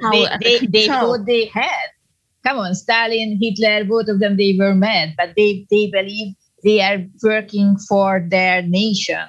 But I think, and it's the same in a person. People to become more honest is always good for themselves. Yeah, but when you are honest with the other person, are you honest with yourself? Or because maybe it is just what you want to see, and you are not going to accept the other person is not that what you want to see, actually. And probably they are willing to change for some level, but you cannot change everybody for totally. So it's not a 100%. It's like you want to turn me a man. You won't be successful because it's not like that. Or if you want to change, I don't know, car, be more, I don't know, feminine. I don't think so. It's going to be working. Okay, accept you guys' advice. I'll find an honest man instead. Yeah, but you need to find an honest man, and you need to learn to compromise, because that is the good way to find a good relationship, where you can accept nobody is perfect. I can compromise on habits, lots of things, interests, but not honesty, because okay. Nobody can compromise on honesty. Yeah, but it's also, it's this thing of, you may think you want that, but actually brutal, upfront honesty can be too much. It can be hurtful, and sometimes you just want an easy life. No, I don't want an easy life. I want everybody to be brutally honest with me. You think I do the same if you way. haven't had it, how do you know? How do you know? So you come downstairs and a dress just took you half an hour to choose, and then the guy goes, "No, it's not really." I know. You won't like that. You I know myself. like it. So I don't know. Okay. I do remember one of my ex was really like, he told me, it's like, "Oh, I do not like this skirt," and I was like, I knew it. He doesn't like that. He didn't like that skirt because it was sexy. And it's not because it didn't suit me. It's just because he was like, "No, you show too much." And I was like, "No, I don't." And it was a long skirt. I just thank you. Okay, so it wasn't like a small napkin. It was a long skirt, but still, he was like, "Yeah, it showed too much." And I was like, "Fuck off. I know better." So it is just how you like. So if you choose something for half an hour and you are self-confident, you look great. It doesn't matter what the man says. But certainly we're looking for somebody who is interested and not a clone of ourselves. I would be dead bored if I found somebody who was exactly like me. I don't want two of me. I want differences to keep me interested. Differences in terms of personality, not in terms of character. Yeah, but the thing is, it attracts. That's in terms of personality, not in terms of values and character. But you're still not going to find everything on the list. This is the point. There's got to be compromise, and there's got to be a working through of those things, because we can't have a shopping list. We're human beings. We have different characteristics. We've had different upbringings. There's differences in how we see right and wrong. And those are the things that we negotiate when we go dating and we develop a relationship. And if we find that there are too few ticks on the list, then we say, okay, this is a fail grade. So this relationship has not made the grade for me to accept it. So we need to part ways. Well, I think it all depends on what our expectations of relationships are. For me, relationship is a spiritual experience, and through genuine love and brutal honesty, both parties can transcend themselves. But a lot of people, they are okay with coexist. That's fine. But I have high expectations for my relationship. Can I just ask, Fei Wu, in terms of character, yes, what kind of man would you hold up as an example? Jordan Peterson. He's not perfect. I don't agree with him on everything, but his concept of honesty in relationship resonates with me with a lot. Of course, he's too old. I'm only attracted to men of my age and who's also handsome. Okay, what I mean is his character. Okay, I don't know. I've actually got his book, but I've not really listened to very much of his. I don't really know much about his views. Is there anyone else?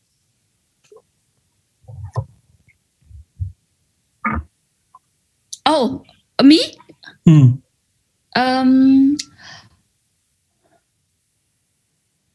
So at the moment, I'm reading his book.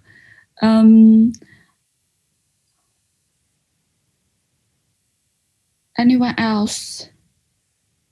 There are lots of personalities on YouTube. Obviously, no one is perfect, but they have to have this mindset that they want to improve themselves and to become more perfect.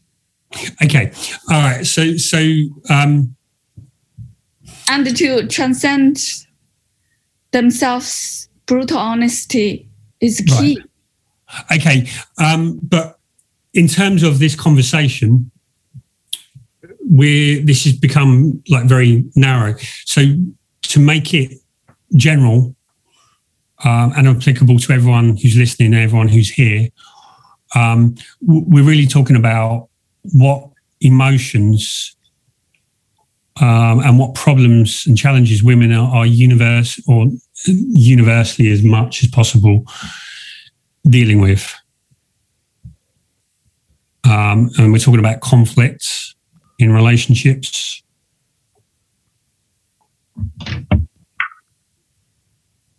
Conflicts. Yeah, so a fair amount of conflicts are good. Because if we're too comfortable, then we can't grow. Okay. So again, that's a philosophical viewpoint. So that's not going to be everyone's experience. So, yeah, sorry.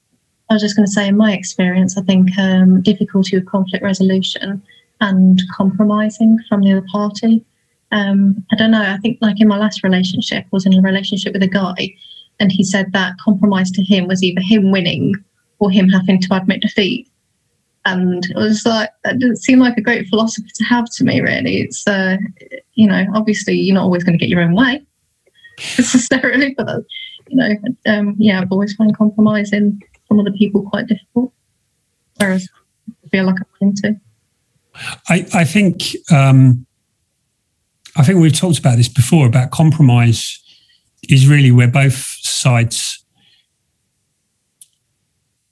when neither side gets what they want, really. And we took, so here is like, we talked about like the compromise on the big things, or compromise on the little things, like where you're going to eat for dinner, but not on the bigger things. And now I think it's more about understanding and transcending. So understanding what's on that level and then what's above it, where to find the point of agreement.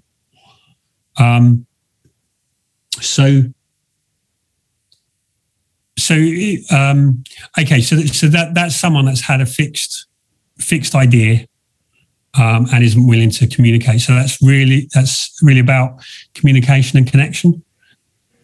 So what we're talking about in terms of the stonewalling, in terms of defensiveness, and in terms of that fixedness, is an inability to is like an unwillingness to connect any deeper. Because I think what Faye was talking about is like, if you're going to go on this journey together, this idealistic journey, then what that's really about is an ever deepening connection. And that connection can only go to the point that you're willing to be honest. And that honesty, and so I think we have to be more specific about compromise, because what a compromise means is that you don't get what you want and they don't get what they want. And I think he was honest in that recognition. But then the issue is, okay, so how do you resolve it? And was there any like alternative or? Generally his way, very much like to get his own way, and that's it really. So I guess it was kind of like, I guess it was just really compatibility. But yeah, it was very much he gets his way or he loses, and it stonewalls, it goes nowhere. So yeah, it's just a willingness to grow together or not, really, I guess. But very fixed. What I hear from women is a lot of men are very fixed, as in, I don't know, I do this, and you know, like fixed in their routines and habits and views. Mm-hmm. Is that your experience?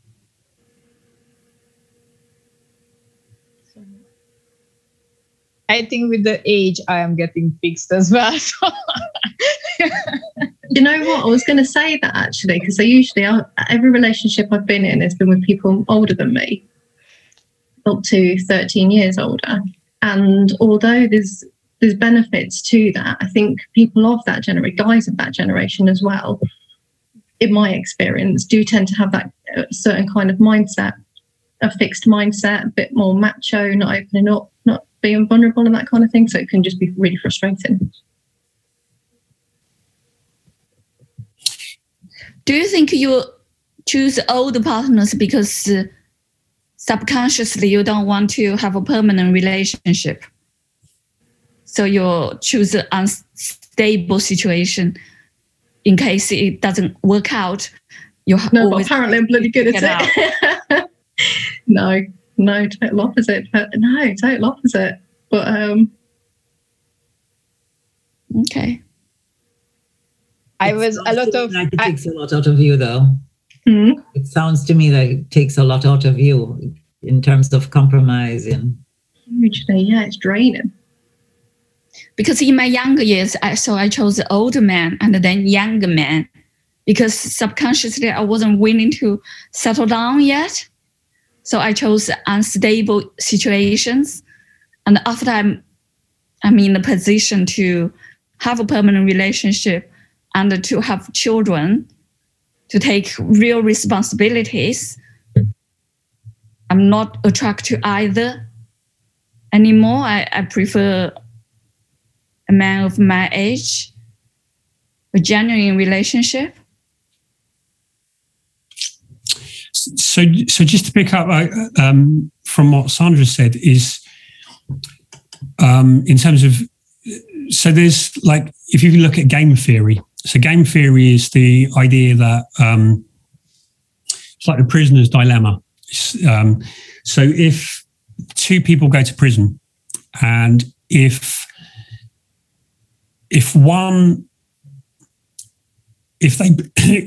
neither of them admits to crime, they'll both get so many years. If one of them admits, they'll get less, but the other one will get free. And if they both admit the crime, they'll get less. And so compromise is really game theory, because if you compromise and the other person doesn't, they win. If you both compromise, you both win out more. And if neither compromises, then you all lose. And so in the same way that in the short term, the prisoner wins by like dobbing in his mate, and the one who's honourable gets stuck with a longer prison sentence. in the same way, in the short term in relationships, people who don't compromise when they have a partner who will win out. But in the long term, like the basis of humanity, where our strength has come from, is our ability to cooperate and collaborate. And that comes from, there's a general acceptance that we work together, and that is all game theory, that where we don't take advantage of people. Because like in the old village, the person who took advantage, when you only had 150 people and you knew everyone in that village, you knew who would take advantage, and everyone would play it like, like in terms of game theory, I'm not going to help them, I'm not going to cooperate. So the argument is that we've evolved to cooperate. However, I think a lot of people, relationship-wise, I've talked about where there's been a medieval mentality that we're backwards in terms of relationships. And so a lot of people play that relationship game by winning at the expense of someone else.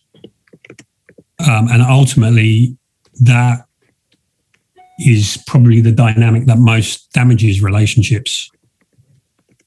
Respectful, though, isn't it? It just comes down to respect for me personally. I find it all disrespectful. Not going to meet me halfway. It's no bloody point. Yes. And what that comes down to is, and this is what makes dating so toxic, is that people go on to a dating site, I want this, I want. And it's kind of a grasping mentality. Whereas relationships really work from a giving mentality.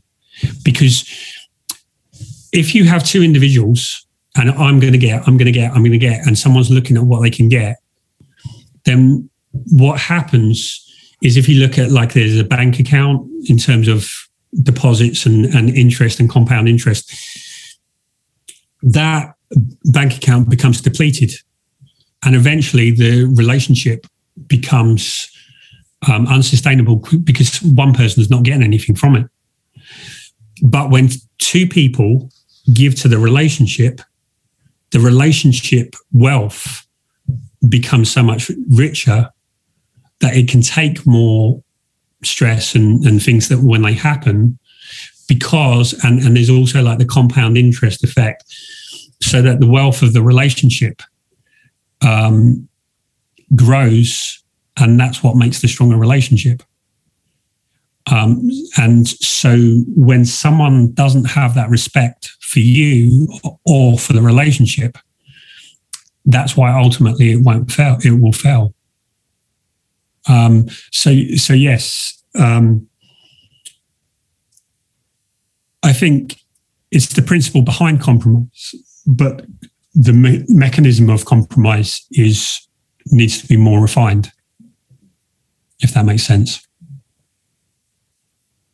But we need a language to negotiate that space, and many of us don't have that vocabulary, and so we resort to temper tantrums, to standing firm in our corner, not to yield, because it seems like we're retreating or we are losing face, etc., etc. So I think it's not that compromise is something that we don't want to do. But even if we attempt it, many times we are not successful because we are not negotiating necessarily in good faith sometimes, or using the right language, right expressions sometimes, because sometimes you can say something, but your actions defeat what you're trying to say because they don't coincide. So I think in that space we are probably deficient somewhat, because it's not about one partner losing and one winning. And I think that's where we run into difficulties, because there's some people who are just, they just have to win at all costs. I think that's very narcissistic, who operates on a zero-sum game. Oh, but they exist. That's the point. Everything is transactional to them. Yeah. He literally said that as well. Yeah. And I think the solution is somewhere in between the compromise and the obviously you said it was like the I forgot what I was going to say, but it's between the compromise and the transcending. As in I forgot. But it's about the honesty to go beyond compromise to so it's not holding the fixed idea, because if you have a fixed idea of what it's going to be, then you're going to try and right. So when two people get together in a relationship, they both have an idea of what the dream relationship is, and they both operate according to their dream relationship. But none of us know what's really going to make us happy and what the dream relationship really is. So where Faye was talked about the brutal honesty, it's Nicole's talked about compromise. What we need to do is compromise on our vision, because if we stay in a relationship and we say, this is our vision, this is what's going to make me happy, this is what it has to be, then what happens is we're not growing, because we're following our flawed idea of what what's going to make us happy, whereas actually the relationship that's really going to happen is going to make us happy isn't the relationship that we need to change to please our partner, but it's that the relationship is going to change our idea of what the relationship should be, so that we have a better idea, so that we grow from the friction of the relationship.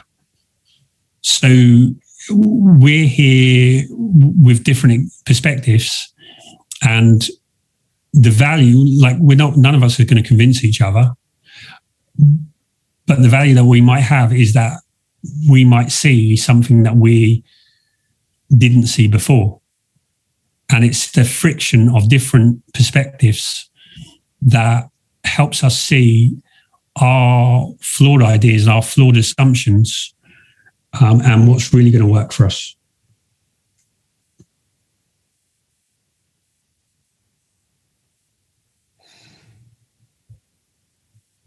I think also you've got to have a good relationship with yourself first before you enter into any relationship. You've got to know yourself and know your self-worth before you go anywhere. But going into any relationship and not know your true value and know who you are fully. Yeah, because part of a relationship is getting to understand someone. And so many of us have never really understood ourselves. And so we can't, so a lot of the frustration, and we were talking about the controlling behavior and all of these things come about because we don't really know what's best, and we're not unwilling to drop our flawed assumptions for what could be better.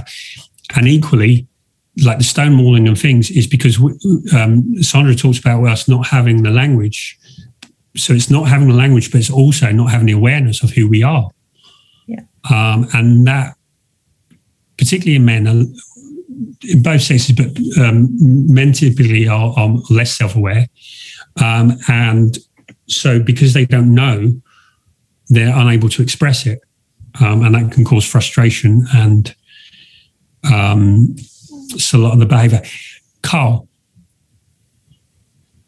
Yeah, one thing that I was thinking that might be difficult is that a lot of people seem to have a belief that a man and a woman can't actually be friends, that a genuine platonic connection without any sexual interest or without that ever rearing its ugly or pretty head. And there's movies about this and this sort of dance, and, you know, when somebody gets married, then suddenly they want them and they've been best friends for years. And so the reason I'm highlighting this is, how do you actually establish an authentic, genuine connection that's not driven by sex or want or desires or needs or a later context for a relationship, if there's a fundamental belief beneath all of it that you're trying to get to an end result rather than actually enjoying the person?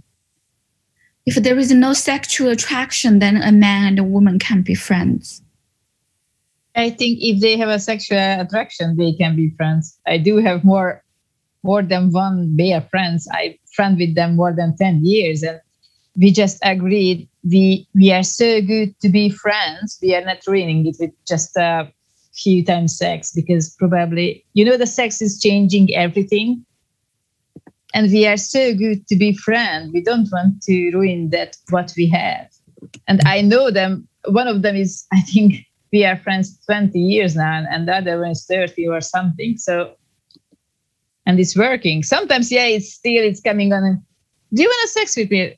Nah. So it's just like this kind of that, but it's fine. And it's still, the sexual attraction is still there, but no, we just decided not to go with it. Well, yeah, Nicole's just said, what was the core of your question again? The core I'm saying is that there does seem to be a societal belief subconsciously that men and women cannot just be friends. And Rob was just saying that we need to get to know each other to establish a connection. But if we're blinded by lust, desire, wanting more, expecting more, can we really get that fundamental baseline, authentic connection without sort of sex muddying the water, so to speak? I think you can, but because, and I understand that closeness that you can get from having a platonic friend of the opposite sex. And yes, and you dispense with the issues around sex. You get it out of the way soon, and then that leaves you the space to grow as friends without that pressure. But I think in a relationship, you can have that, but you've got to, there are lots of barriers that you need to pull down over time. You have to have trust. And if you don't have that trust and that deep belief that you are, that you can depend on that person, that what you're seeing of that person is authentic. Because I can tell you that I am a trusting person. If I go into a relationship, I do not walk around thinking that, oh, he's cheating on me, he's cheating on me, he's cheating on me. Or I need to look at his friends and say, is he sleeping with her? I'm not like that. But once I know that you are cheating on me, it all changes. So and that's the point. Before I get to that point, I'm open to discussions about lots of things. I'm open to working on the relationship. I'm open to making myself vulnerable and all the rest of it. But once elements of distrust, mistrust come into the whole thing, then all of that I close off. So that growth that you're talking about just gets stunted right then and there.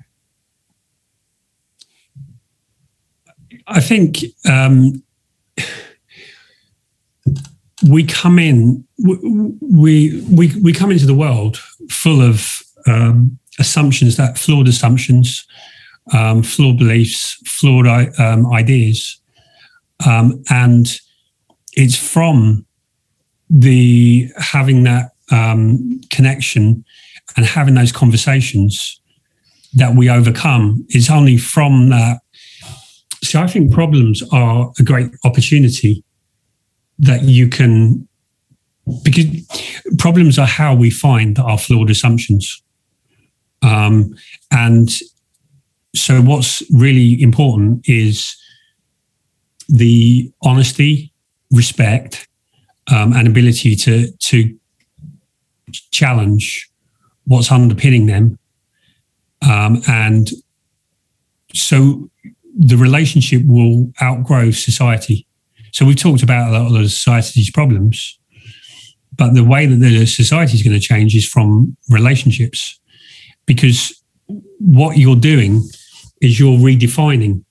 So when we're in a relationship, I've got this vision, I've got this vision, and then through the conflict, we are agreeing a shared vision. And in that whole thing, we're finding the flawed assumptions, and we're going, oh yeah, but this is just because this is what I believe, but it came from my childhood, which is in my culture and my conditioning. And so that's how we change those. And when enough relationships of those change that we see through the flawed assumptions, that's when the society changes. Does that make sense?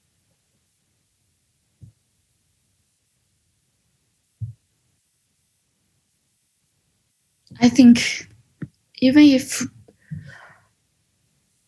two people have a genuine friendship, but eventually, but either or both of them will enter into relationships. If their partners have an issue with that, there is a priority. I think those two people should properly pipe down the friendship and prioritize their relationships.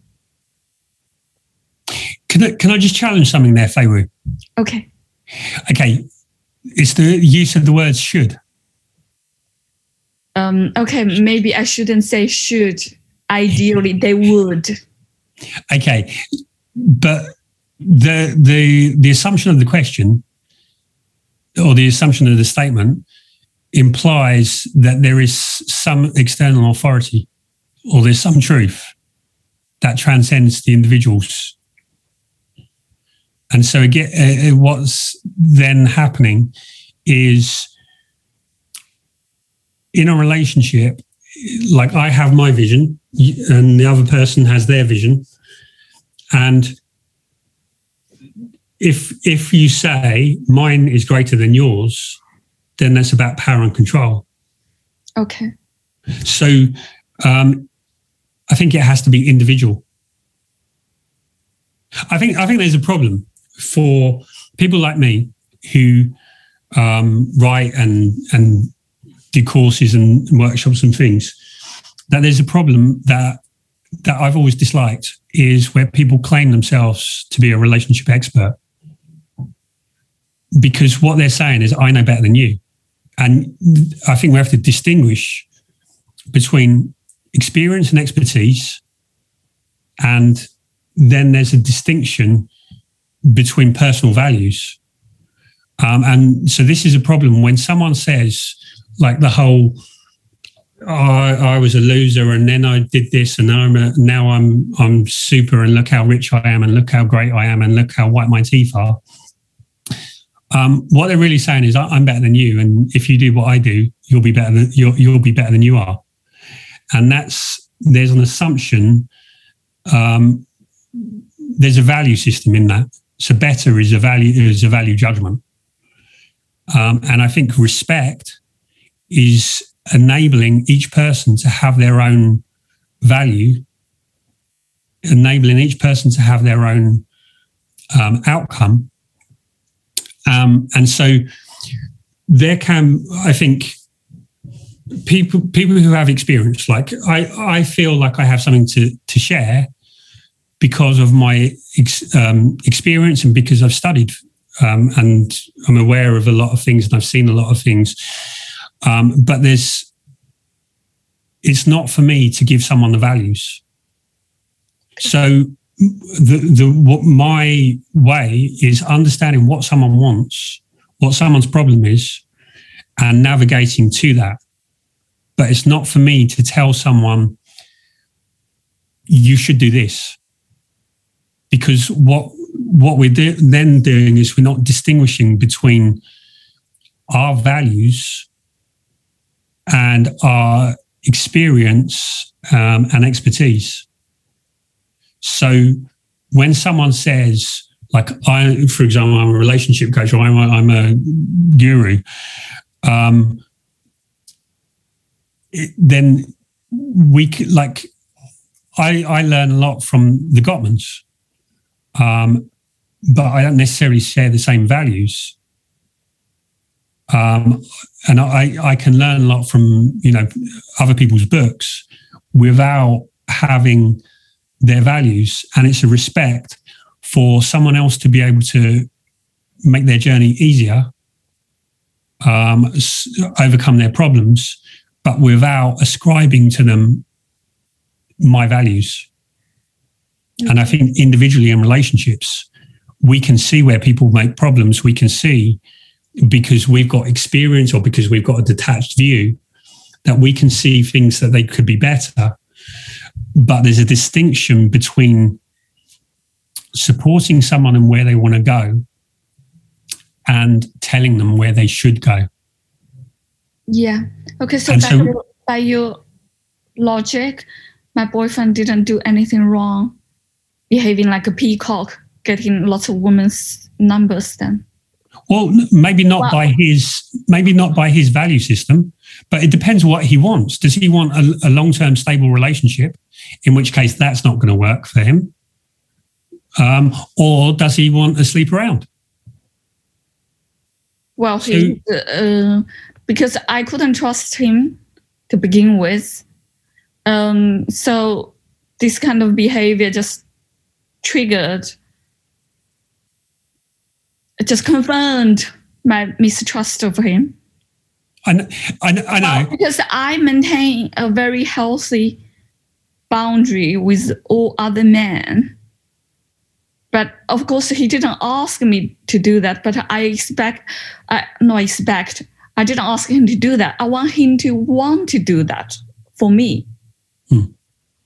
So your system, or your, like when you look at your values and your behavior, is better aligned to a lasting long-term relationship in that sense than his. But maybe he didn't want a lasting long-term relationship. Maybe he wanted to sleep with lots of women. And we're all given free will. And so it's not for us. If someone wants to sleep around, then that's their choice. And if someone wants a lasting relationship, that's their choice. We have the free will to be able to choose whichever we want. Yes. Well,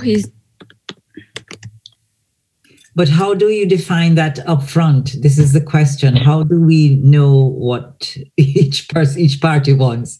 I was just going to say, wouldn't it be nice if we could distinguish ourselves by like a certain color of the rainbow, and then you meet someone like, you're purple as well, and it can solve all that, and you're pink, you like to sleep around, you thingy, yeah. If we had honesty, and then that'd be easy. But what the barrier to that is judgment. Is judgment that we should all want a relationship. We should all want certain things. And if there wasn't that judgment, like was it Carl? Was it you who talked about the bar in Sweden?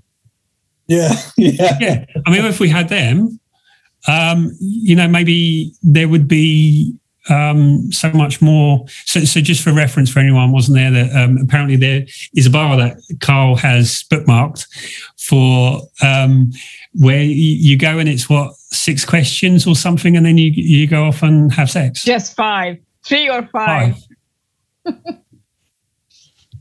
Sorry, what was that? So there is a bar apparently in Sweden, is it? Norway dating. Okay, so there is a bar where I may be butchering it, because all I got was that there was about 3 questions. Is there any more to it, and do we know the name of the bar? Are you already booked your ticket to Norway? Yeah, it's like, but right. The bar. There's the link. So it explains about the Norwegian dating culture. I did have it bookmarked. So just saved it open. it's a culture, it's a way of doing things, and yeah, I guess it's not for everyone. What's really interesting is I've been watching Vikings which is the whole Scandinavian. And what's really interesting is like the Vikings are fighting the Christians, and how the different perceptions of the gods of what the gods want change the behavior. And so the Scandinavians have a much more open sexuality, and much looser, much freer sexually, because they don't have judgment from the gods. Whereas the Christians are really repressed, and it's like the priests, they're shagging people on the side, but pretending to be so pious. And like there's all these intermingling affairs, but no one's open about it. Whereas in the Scandinavian ones, which is actually Norway, they're much more open, and so what you believe religiously or spiritually is going to affect your value judgments, which can then affect your behavior. I just checked the site. There's an interesting line. Sex isn't a big deal. Intimacy is. And therein lies the rub. But it's maybe I am too feminist or something like that. But I did have, not too long ago, a relationship where I told to a guy, I do not want anything. I do have just one body part of him. I want to use it, and you can go home. And he was really offended, and he tried to drag me into a relationship. And I told him, no, I do not want to be with you as a boyfriend, girlfriend. I want to just have a sex with you. What's the problem with it? And he was offended, and I think we didn't speak since broke up, because he was like, no, I don't want that. And I was like, what's wrong with you? You are a man. You have to be happy to have just a sex relationship. You don't need to do anything. But he was, and I'm really, because we have some men. So what was the problem with it? Why? He was gay. What? He was gay. No, he wasn't. I can tell you. He wasn't.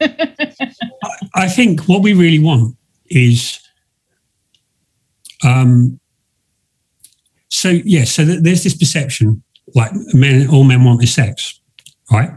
And what that really is not about sex, but it's about what sex means. And sex can be power, sex can be validation. And because if you look at lots of women complain about men who are in relationships, they've been in a relationship a few years, and the man doesn't want sex, he's watching porn, and she's like, oh, why doesn't he want? Because it's not about the sex. So where the perception of men philandering and being unfaithful is more about when a man needs validation from sex. So in your example, I would say what he like one perspective is that maybe he took that as, well, I'm only good for sex. And he took that as, okay, well, I want the challenge of, I want to be important enough that you want a relationship with me. And where he felt that was like, oh, you're good for sex. And so in that sense, sex didn't become a status, but it became not good enough in some other way. So we can be honest, or we can't be honest? No, you can, but not everyone can handle honesty.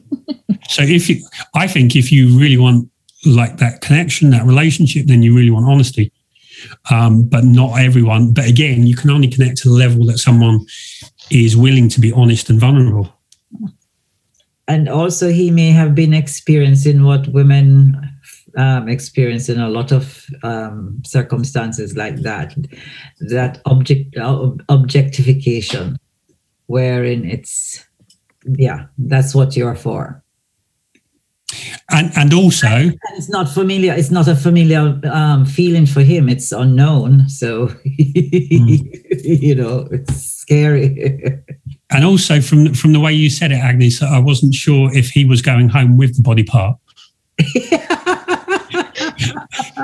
So maybe you specify. Yeah, probably. I will ask him, okay? If I was afraid of.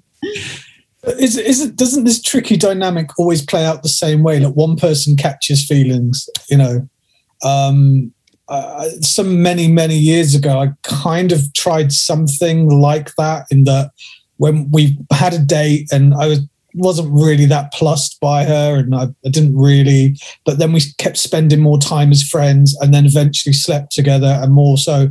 And then I got to see that she had really good qualities, and then I came to like her in the end, when originally I didn't. And she wasn't interested in anything further, where I should have perhaps, but I didn't see it at first, endeavored to start a relationship or something.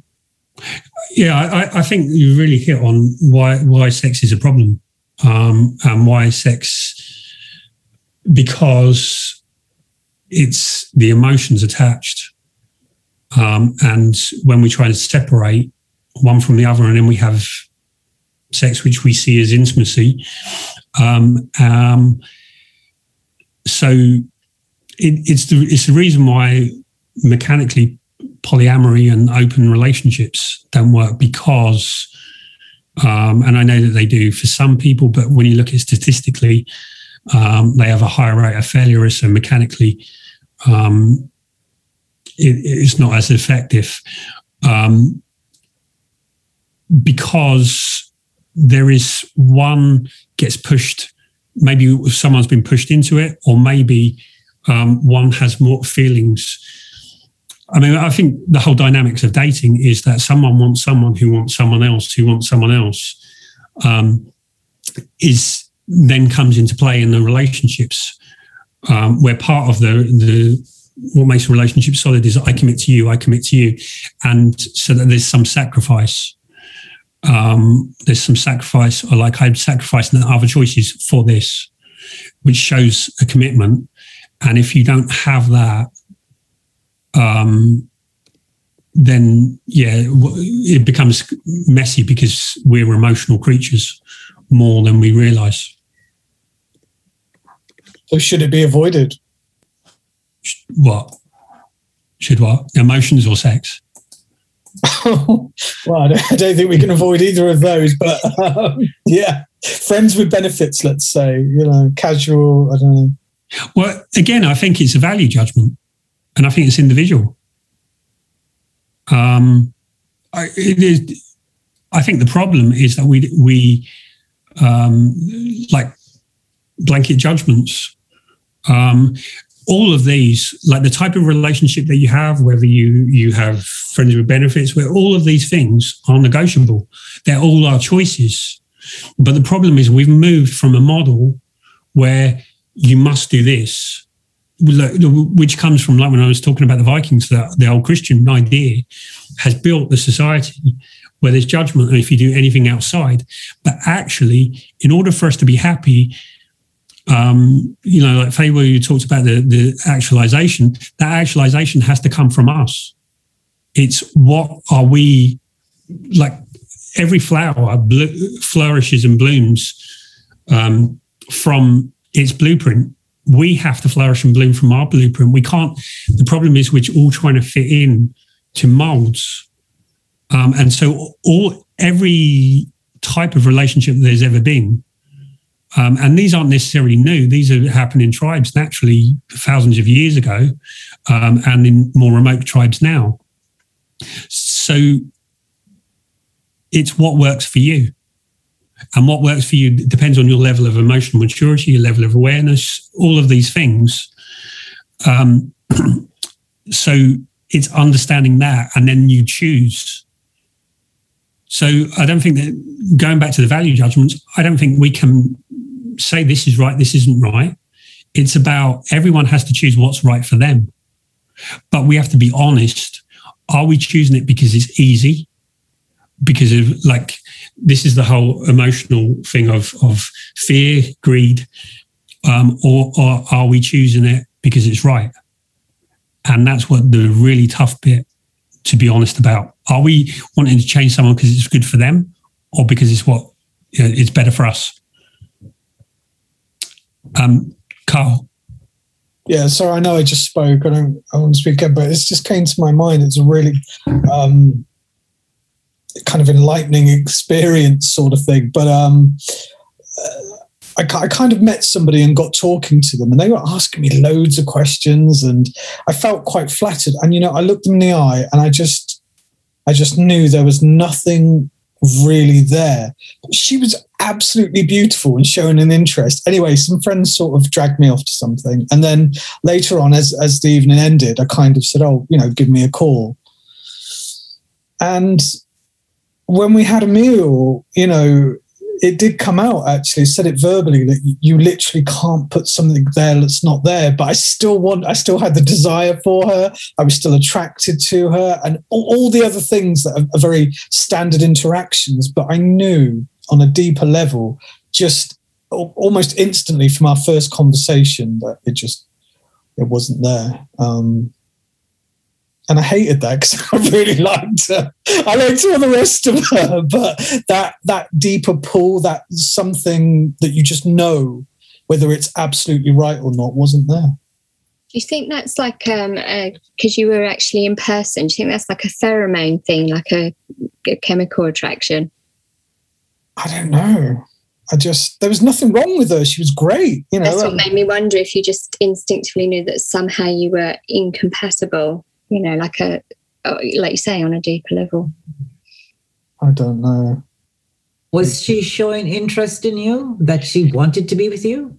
She was asking me lots of questions. Like, she goes, I'm sorry, I don't mean to pry. So I was like, no, that's fine. I'm an open person, so I'm responding back. So she was kind of coming at me, if that makes sense. And yeah. The chemistry, that elusive term. Yeah, the chemistry.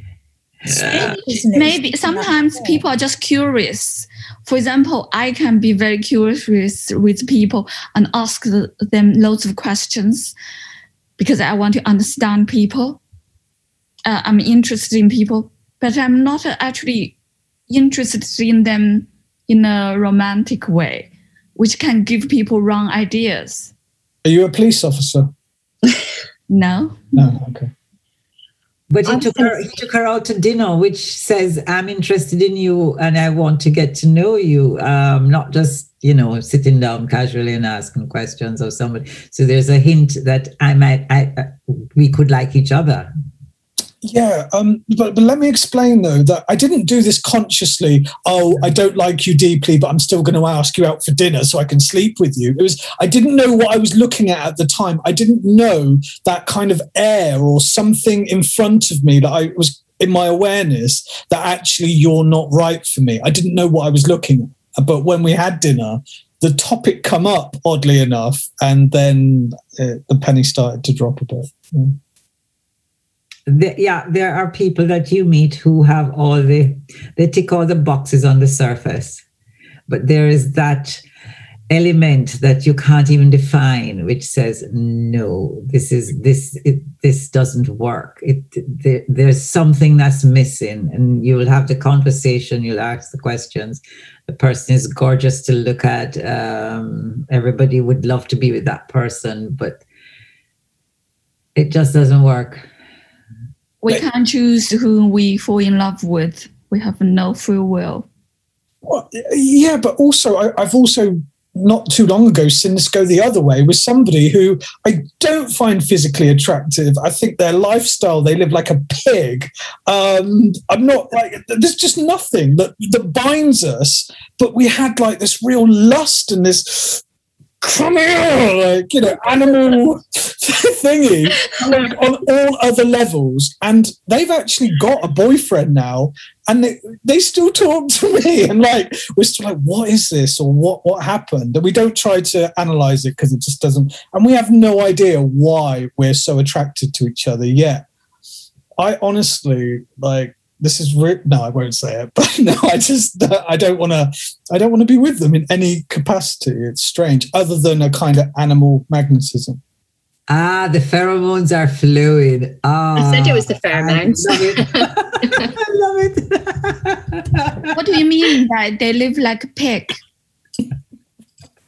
All right, okay. So, like, they love like takeaways and things like that, which is okay for some, but like I like to make all homemade food. I make most things from scratch, and when they say, "Oh, I'm having a lovely, takeaway from somewhere," I'm like, "Oh God, that's not." To me, that's just like nothing worse. It's terrible, Okay, that's nothing. That's just like a lifestyle. It has nothing.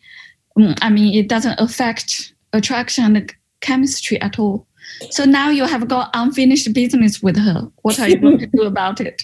I don't know. She might be in the chat room. I have to be careful what to say. Who knows? What? Nothing. She's got a boyfriend. Nothing can happen. I wouldn't even dream of doing it. But she talks to you. She still talks to me. And she's attracted to you. Yes. Well, she's unreliable. I'm with you on this one, Carl. If the food is no fast food and all of those things, no, can't extend to anything long term. No way. I have had this experience of feeling like animal magnetism, as you guys put it, with people in the gym before. So I just shut down. I didn't give any signal. But I could feel the intensity. Even though we didn't speak anything, we never spoke. Do you tend to find that you have it with people who you know are not going to be good for you? Because I always do, and I never go there because I'm just like, it's not a good situation to get into. I like bad boys. I never go with them. No way. Just in the eyes, isn't it? So it's the bad boys. No, not going there. No, I'm too cautious. Yeah, it'd be a fun game, but lost from afar.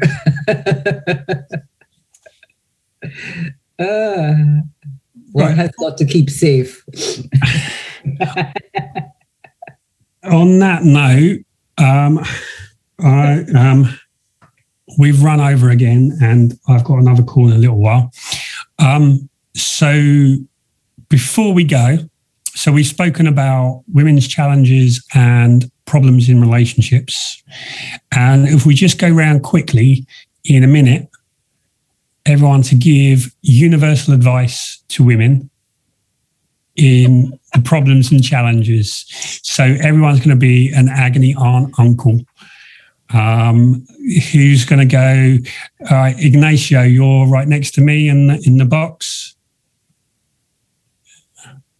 In 1 minute, your advice to women, universal advice to women in relationships. Wow. Be open-minded. Thank you. Carl. Vague. Sorry? Be open-minded. That's too vague. But then isn't like some of the greatest wisdom is like koans and the Tao Te Ching and all of these things are, because in the vagueness there's interpretation. In when we're too precise, we're imposing. Okay. Fei Wu, you're next. So you can give something. I have a question. I was thinking how to transcend the ego. Do you think we should follow our heart without expecting any result? So we detach from the outcome.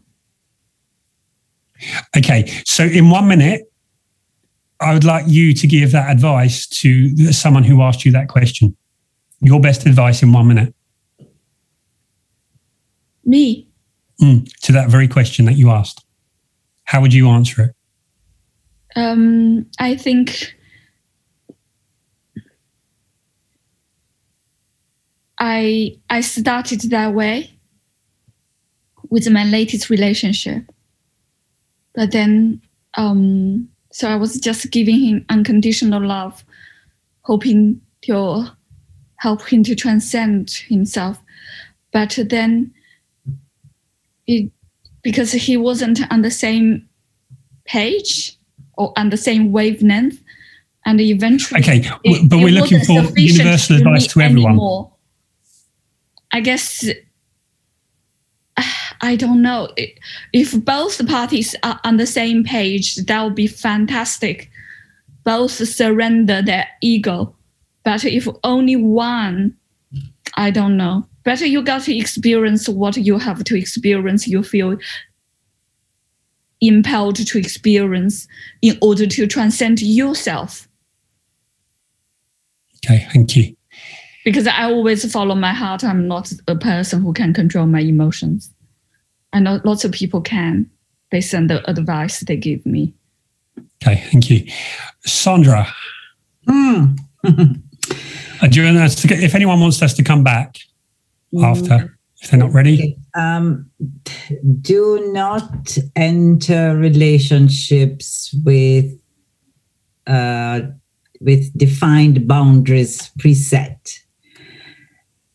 Go with the flow, be flexible, and it may take you, and you may experience something that's bigger and better than your expectations.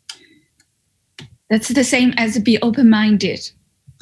In a way, but it's beyond just being open-minded, because you have to consciously look at your expectations and your boundaries in terms of what you wanted. So it's more than just being open, saying that you're open-minded. You have to consciously look at what it is that you were using to frame your expectations of a relationship. And then you have to consciously pull those boundaries down. Okay. It's easy to say be open-minded, but what does that mean? That's what I'm getting at, if you know what I mean. Yeah. Carl. Just to be brave. And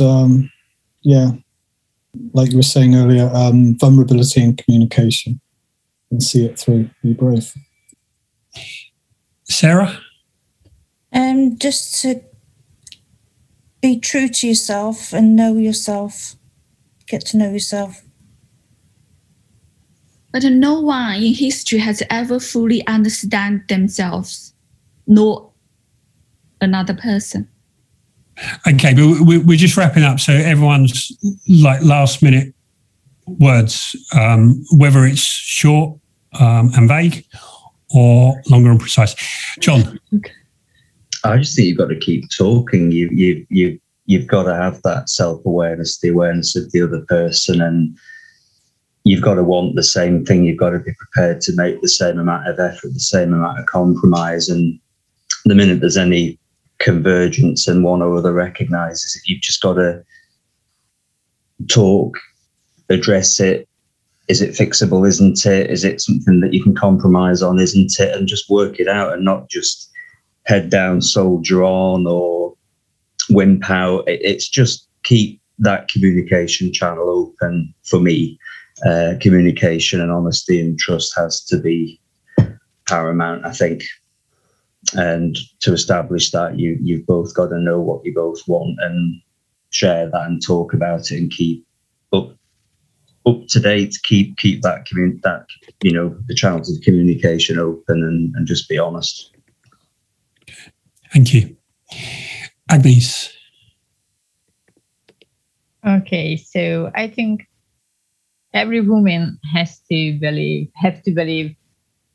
their instincts, because sometimes it's your gut is saying it's telling the truth, just you don't want to face it. So sometimes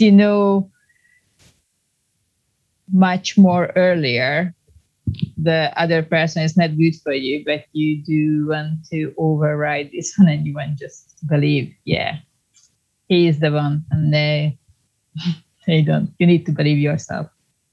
Okay, thank you. Nicole. On a similar vein, actually, I think your intuition and your gut instinct will tell you a lot, definitely. And I think communication is key, and facing your fear, to step forward and be vulnerable, because if you do, you might win the prize at the end. So, yeah, do it anyway. What you got to lose? Thank you. Ignacio?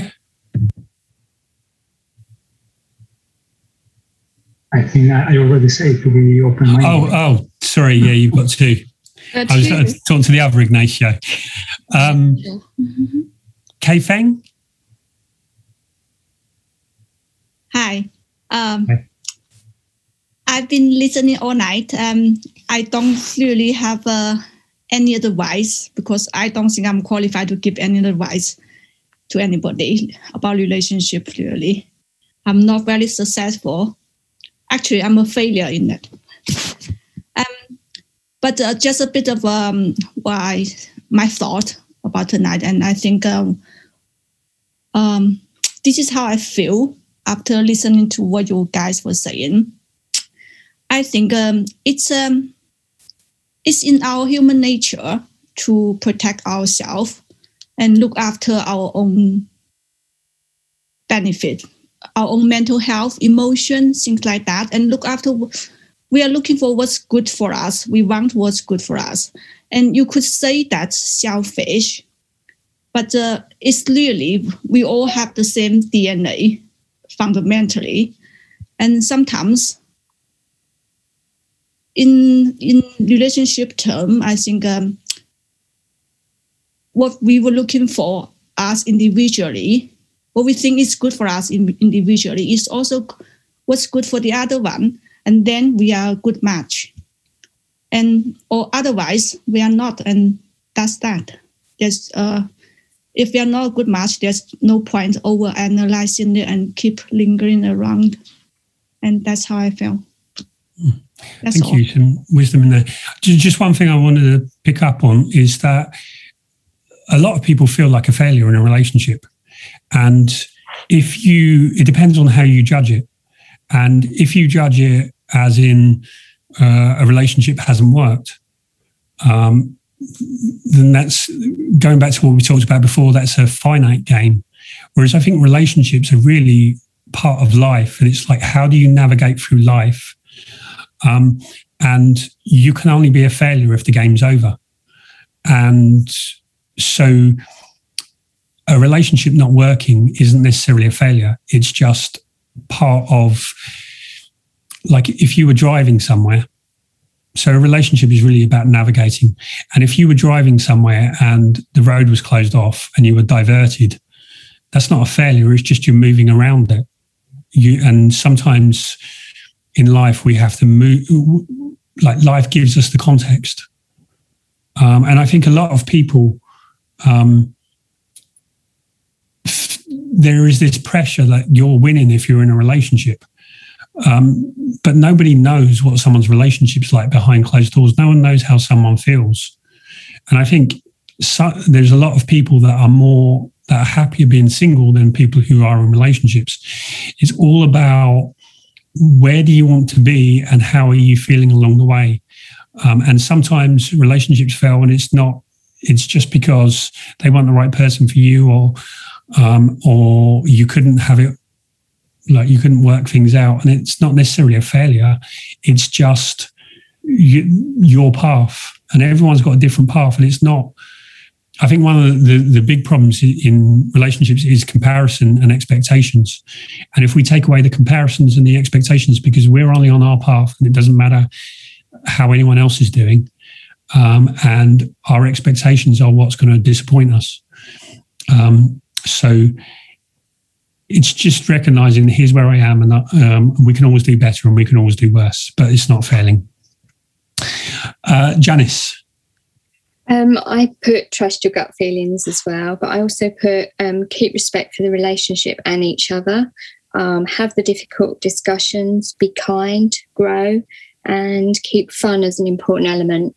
I think when everyone gets busy, and it's often something that, you can get so serious about trying to make this relationship work that sucks all the fun out of it. So I think it, you know, especially in stressful life, you know, you need to really keep that in mind. Thank you. Nicole? Do I get another go? Do I? Well, there's another Nicole Xiaoqing. Nicole Xiaoqing. It might not be there. Okay. Thank you for your words of wisdom. And see you next week, hopefully. Have a great week. Thank you so much. Cheers, you too. Cheers, Bye. Bye, everyone. Bye, everyone. Bye.